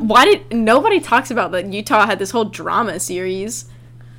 We just skipped the cool parts of history in history class. But yeah, so Utah, the territory kind of shrinks almost. They just concentrate. They want to have hands on deck, not be like spread thin. So everyone just kind of moves in a little bit. The farthest territories were now only 300 miles away from like each other. That was like the farthest distance. So we have a super concentrated area. And the farthest two towns happen to be hello? What? Is everything okay? Yeah. Okay, yeah, it is. I thought my iPad wasn't charging for a second. I was like, it's plugged in. So, okay, the two towns that were the farthest are the ones in the Mountain Meadow area, which is what the massacre is named after. So, we'll come back to that, though. Okay. In August, a month before the train was going to arrive, martial law is declared in the Mormon Utah territory. So, like, right before they get here, things are really coming to a head. They're getting super shut down. The borders are closed to the Utah area, and it becomes illegal to move through the state without a permit. But the problem was that this decree had not gone public yet, and doesn't go public until like some point in September. If you remember, the massacre happens on September 7th. Mm-hmm. So the party had no clue of these issues until they got there, because they left way before this. It's not like they can turn around halfway. You know, they've been on the road for a while already. Bro, you said martial law and my body took a screenshot. Yeah, What?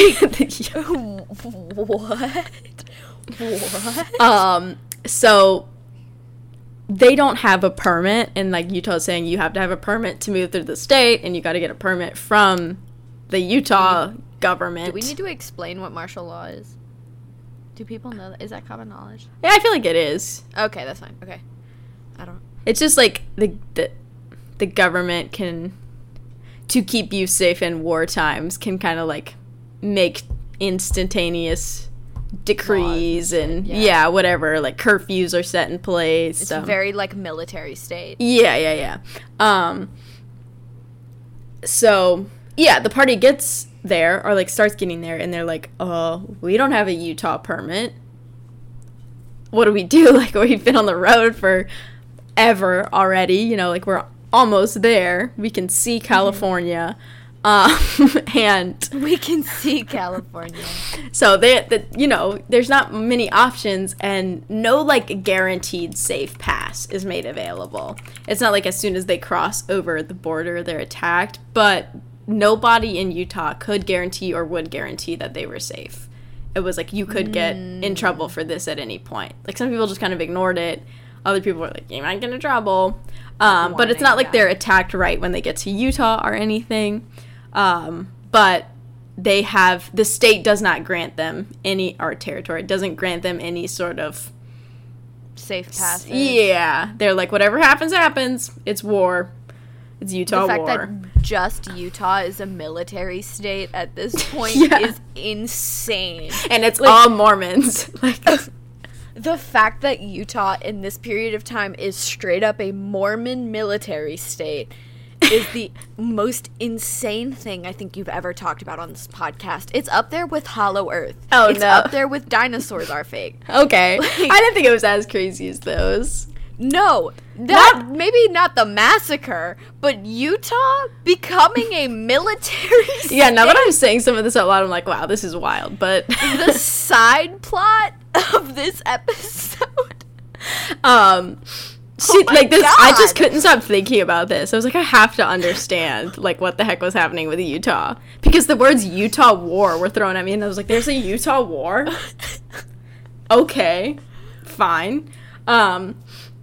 So the train is surprised by this when they get to Utah, and Utah's apparently at war. And they're also unable to really resupply because no one would trade with them because they're stockpiling all the resources. So For the reckoning. this train is Judgment Day. this train's also seen as like, it's normally a great business bringer. You know, you have all these people coming in with a bunch of stuff to trade, needing stuff. Like, a lot of people in the Utah territory relied on that kind of business of people traveling through to get more stuff. Like, you're trading the grain you've been harvesting, and you get whatever these people have. And so Right. that's completely stopped. The train is so used to, like, this being a normal interaction, but these people that are normally seen as, like, friends and business people and like, we can trade, are seen as enemies and outsiders. Like, they just have a very bad, the Mormons see them in a very bad light now, even though they used to be like, wow, the immigrant trains are coming, like, we can, this is business. It was very much like rumors were spread around these people, and, like, people would just be mad at them for existing because they're so scared of all these, you know, all the prophecies were like, the people are coming to infiltrate our lands, like, they don't respect our lands. So then you have people marching right on through it, and you're like, you don't respect our lands. So very hostile environment when you're expecting the normal, like, resupply, everybody's nice area.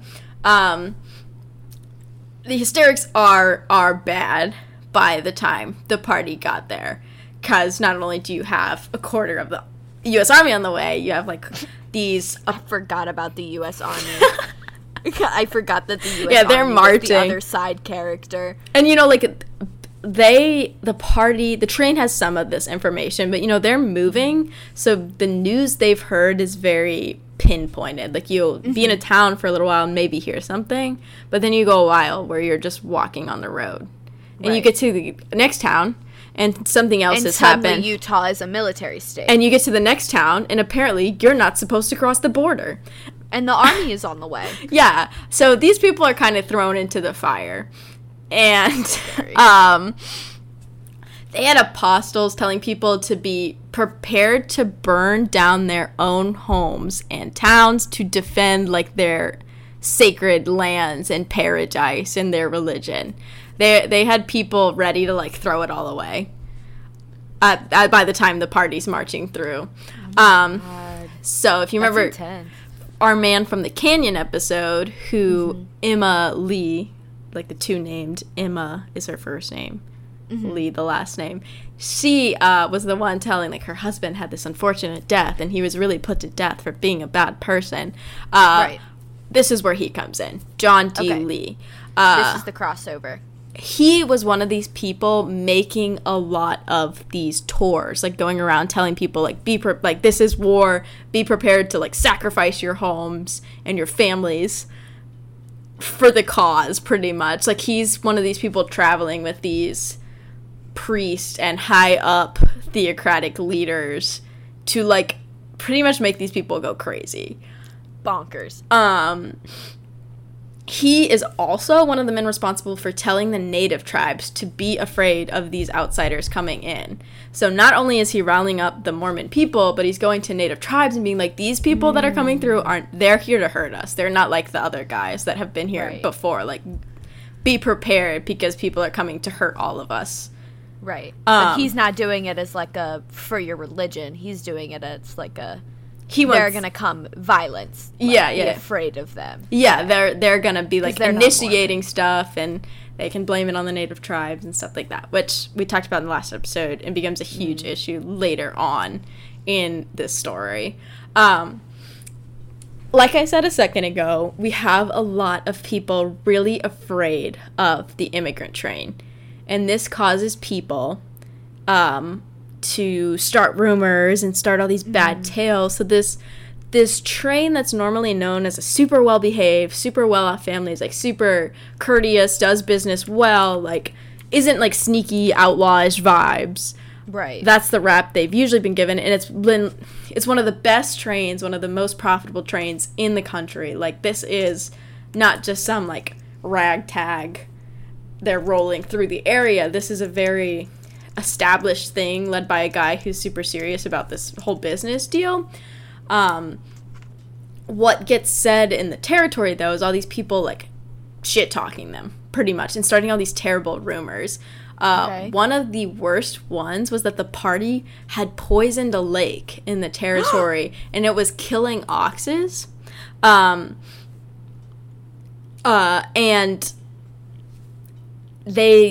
the Mormon people were saying that they had done this to kill the tribes. So they were going to the tribes and saying, like, they poisoned your lake that killed your ox, and, like, they were trying to kill you. But, like, this isn't documented anywhere. This is, like, widely regarded as just a rumor by historians now. But it was used to, like, infuriate the Mormon people and, like, tribes and stuff. It was like they were just making stuff up to make these unproblematic people be the enemy. And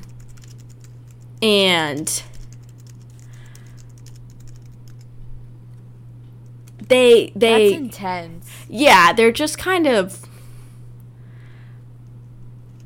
it's a lot of, like, the Mormons controlling the scene, too, because they say that to the natives, like, oh my god, they're, like, trying to poison you to rile them up. Killing your ox. But then the Mormons turn around and blame all of this on the natives at some point, the massacre and stuff. They turn around and say, like, oh, this is all their fault. Like, we didn't do anything. When they were masterminding and lying and, like, doing the whole thing. So, like, yeah, they just wanted to demonize the party to everyone. And they told people, like, these people were super anti-Mormon. Like, if they march through your town, like, don't even talk to them because they hate our people, which just wasn't the case. These people were ready and willing to trade in these areas, and no one would let them. So that's a little dramatic. The train is moving really quickly through this area because they can't get supplies anywhere. So, you know, there's no reason to stop because it's not like you can go into a town and trade. And they eventually get to the Meadow Mountain area. That, like I said, is housed... Oh, yeah, that housed the two farthest Mormon settlements. So they've made it a decent ways through, just kind of, like, trucking it along. But these areas have only... The rumors get there before the people do. Right. So by the time the people get here, all the bad things have been said. All the bad things have reached this area. So these two towns that are on either side of the meadow, and you have the people in the middle of the meadow, really are afraid of and don't like these people who have done nothing wrong. Literally nothing. So the party gets here and realize that they're kind of by towns, but like if like something were to go wrong, but they have this like meadow area to graze, so they're like, let's rest here. We have a grueling rest of the walk. So they plan to stay here for a week in the meadow. Like I said, great grazing land. And you've been struggling to feed your cattle the whole time because the grain is the hottest commodity in all of Utah. So, like, they're kind of forced to stay here. This episode is the hottest commodity in all of Utah. Grain. That's what they called me in prison. Dude, what a name. The hottest commodity in all of Utah. So, they're only here for, like, 3 days, though. But on September 7th... the group is attacked by the Mormon militiamen dressed as natives. No! Yeah. So some of the tribe members actually joined in. Like, they were, you know, the Mormons were telling them, be scared of these people, and they were. So they join in. It's the, I don't know how to say it, the Piutes tribe specifically. Might have missaid that. But just like a local tribe in the territory. And the guys dress as them. It was this huge thing. They sent a letter off to Salt Lake City, where the theocracy is kind of, like, based in. And they're like, we have the people coming. What do we do? And they don't hear back. So they take that as a sign to attack. The party actually do some really smart things here. Like I said, they were well-equipped. So, like, they had safety on the brain. And so they take their wagons and make a giant circle around the camp. They chain them together, like chain the wheels together, dug trenches, filled the wagons with dirt to weigh them down.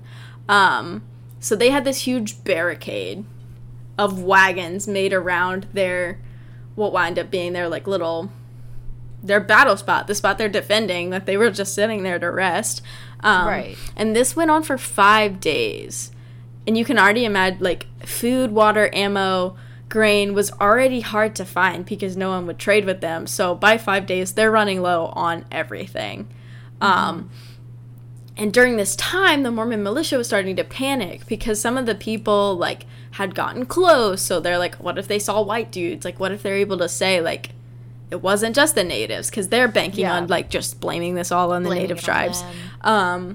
So at this point, the hysteria of the war and the hysteria of, like, oh my God, they're going to know it was us, they decide at this point that they should kill them all. Oh my God.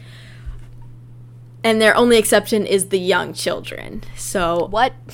Yeah, they just leave all the little kids. That makes it worse. Yeah. Oh my God, it's so aggravating. I'll talk about it. But what they do is like a Trojan horse kind of vibe. They approach the party with a white flag, pretty much saying they surrender. And like Just surrendered to what? Like, Well, they're not doing anything to y'all. Exactly. Well, they're like fighting off the tribe. Like they've been fighting in, like, you know, but behind their wagon barricade. But they go and dressed as the militiamen this time. Like, they're not dressed as natives. So they're saying, like, we made a truce. Like, we talked to the tribe. We got them to chill out. Like, we're your friends. We saved you. Like, Oh my God. we calmed the tribe down. And it's unclear if they, like, knew this was lying. But they needed food and stuff. So they had to kind of go along.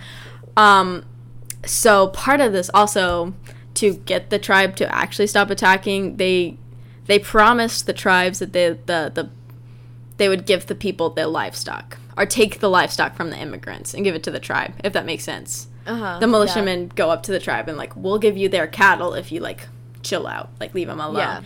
And it was mostly the militiamen attacking anyway. So, but anyway, the party's upset that they lose all their livestock, but they're like, look, we're gonna, like, it's over. There's a truce. So the militiamen say they're going to march the party to a local settlement, not sediment. Some rocks. Yeah, they're like, okay, we're, like, gonna bring you to one of these 2 towns, pretty much. Okay.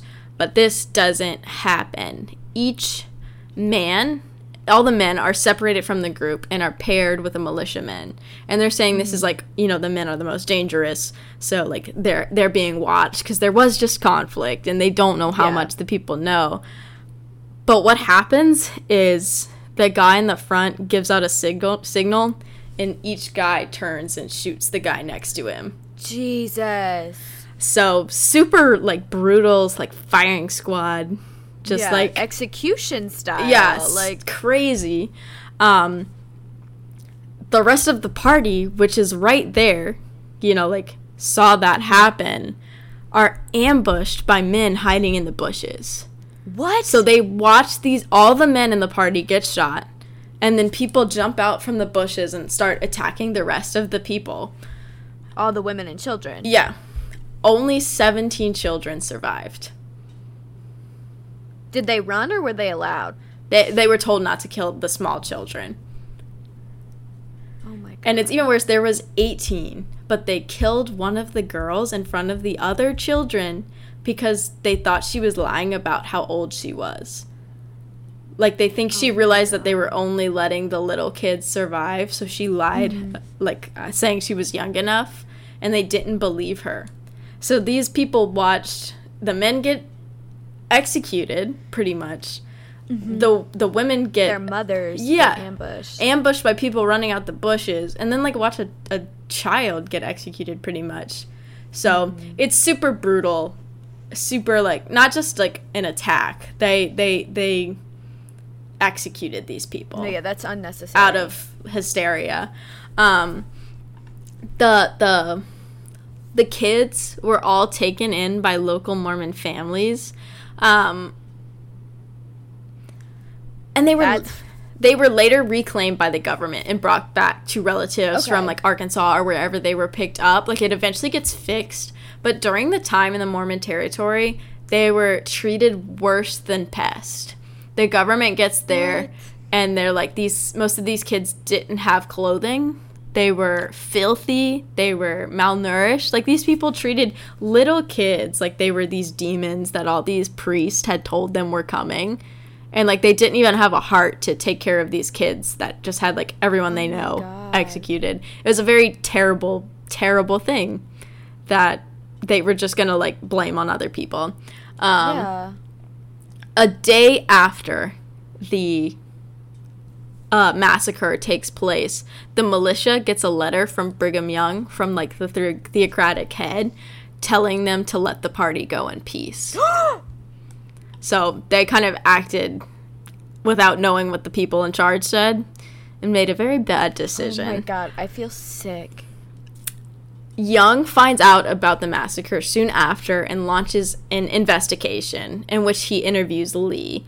But Young, not wanting the government to be even more mad at the Utah territory because they're already, like, marching on them, reports to the government that the natives killed this group. So they convince, like, the head to lie. Oh my god. And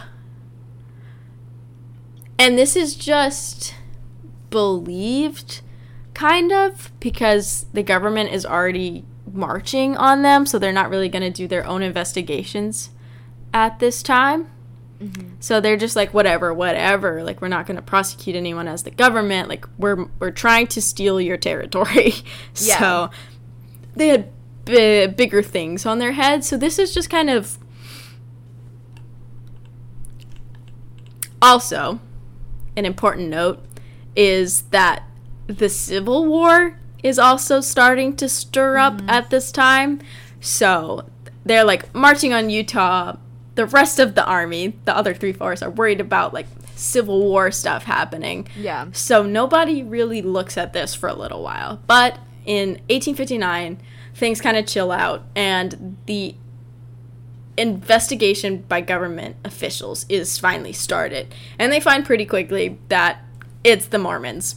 The Mormons were very much involved and in charge of the whole thing. Yeah. A further investigation concludes, once they start to suspect that it was the Mormons, that this would not have happened without the Mormons asking and bribing the tribe to help.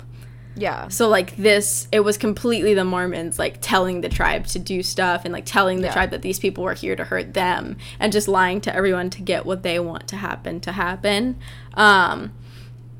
So these investigations lead to the government pinning the blame on militia and religious leaders. So at this point, they all flee. Lee and the other militiamen, they're, like, out of there. And Lee escapes for years and years because the Utah War had kind of chilled out, but we're still dealing with the Civil War. So, which starts in 1861. And so he gets away until 1874. Oh my god. So this happens in 1857. He doesn't get caught until 1874.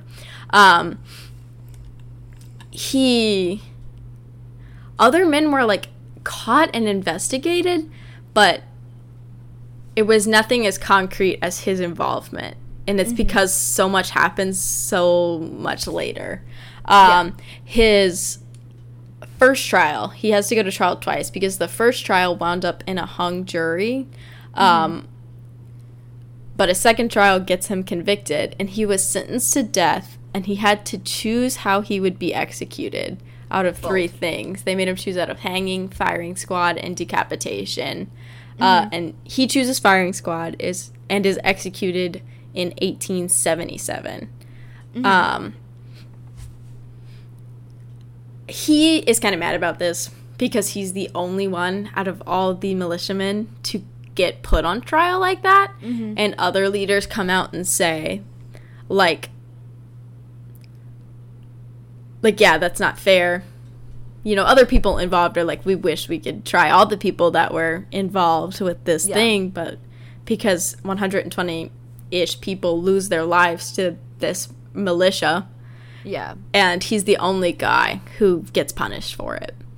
That's intense. His last words were him claiming he was a scapegoat for all the others involved. Like, he was getting a lot more of the blame than he should have. Yeah, probably. Because there was a billion other guys involved, and they're like, I'm getting put to death, and this guy, my neighbor, is walking away from it, you know? Like... But, I mean, same thing happened with the Nazis. Exactly. Like it's... You can't be mad that they're killing Everyone you. was a Nazi until there was a trial. Mm-hmm. And yeah, you can tell how the Utah War goes. Utah's a state. It's not run by the Mormons. Utah does lose. Utah does lose the Utah War. Spoiler alerts for the Utah War. The Civil War, we also know how that one plays out. But yeah, I had no clue Utah went to war. For the Civil War. That's the name of this week's episode. Sorry, just saw something. But yeah, that is my story on the Mountain Meadow Massacre. What the fuck? I'm still reeling. Like, Utah martial law, dog? Like, you're gonna come into my house and you're gonna tell me that Utah declared martial law? That's just one of those things where, like, I know, like, we talk about the Texas War and, like, the California, like, the wars that happened to win those states. Nobody ever told me we went to war for Utah. And it's probably because it's super religious and, like, you know, like, that's a hard topic to talk about because they're marching on the state for, like, a disagreement in, like, the Mormon practices. And there's also, like, there was stuff, especially at this time, that these men were, like, you know, marrying, not only had multiple wives, but some of these wives are as young as 12 or 11. Yeah. Like, you're marrying young children into these religions out of, like, you say it's prophecy. Like, if you, like, Church of Latter-day Saints was super big, and, like, you reached an age where you, like, either got married or had to wait till the next year. Like, they were forcing these kids to, like, each year get picked off pretty much. So it's a lot of, like, they disagreed with how they were treating people in this area, but it's still, like, a march against religion. So I guess, like, that's why public schools can't talk about it. But nobody even mentioned that we had a Utah War. No, the Wikipedia page on it is insane. There's already so many people involved. There's plural marriage. Yeah. Being what it's called is absolutely bonker bananas. Oh my god. Why did the Utah War happen? Because the Mormons. Yeah. Wow. The Mormons claimed they had done nothing wrong. Bold claim. Is the first thing that is said. But it's like, what? And, like, the way the leaders handle it is so awful. They, like, uproot everyone's lives just being like, you have to defend the religion. And it's like, you have these people going crazy in these towns, like, doomsday prepping, stockpiling, prepared to burn their cities down. So, yeah, that's how we got Utah as a state. This podcast episode is really like The Man Who Couldn't Be Killed and How We Got Utah. And how we killed Utah. And how we killed Utah. Oh my goodness. Oh my goodness. I just like that they were so mad at the Mormons that a quarter of the army was sent.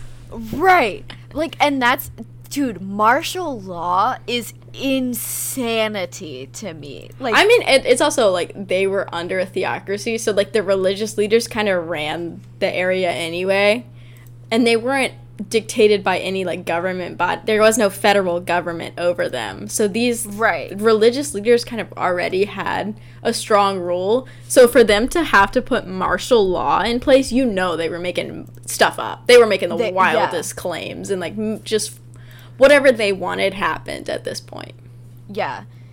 Oh my god. I'm floored. I found this out about reading about the Grand Canyon. It's like, if you remember, that started from that episode.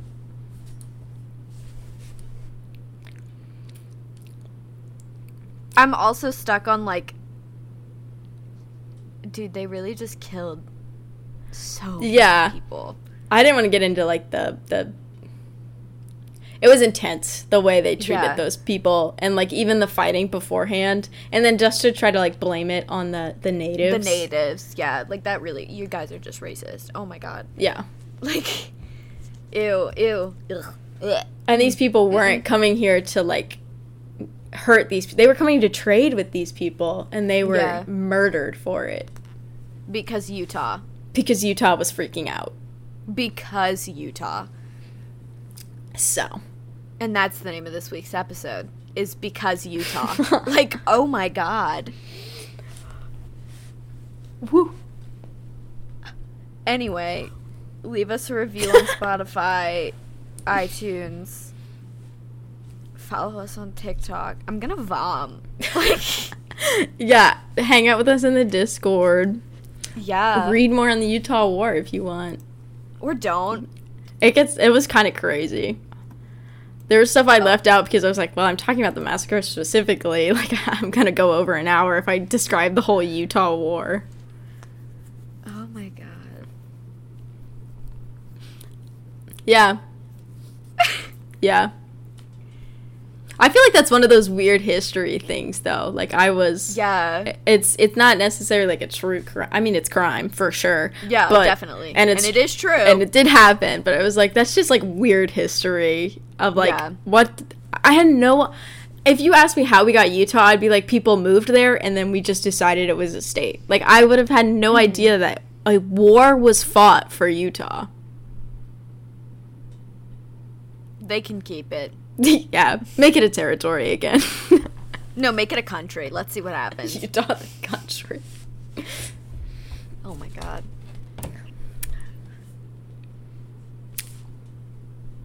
Goodbye, podcast. Have a nice day. Love y'all. Bye.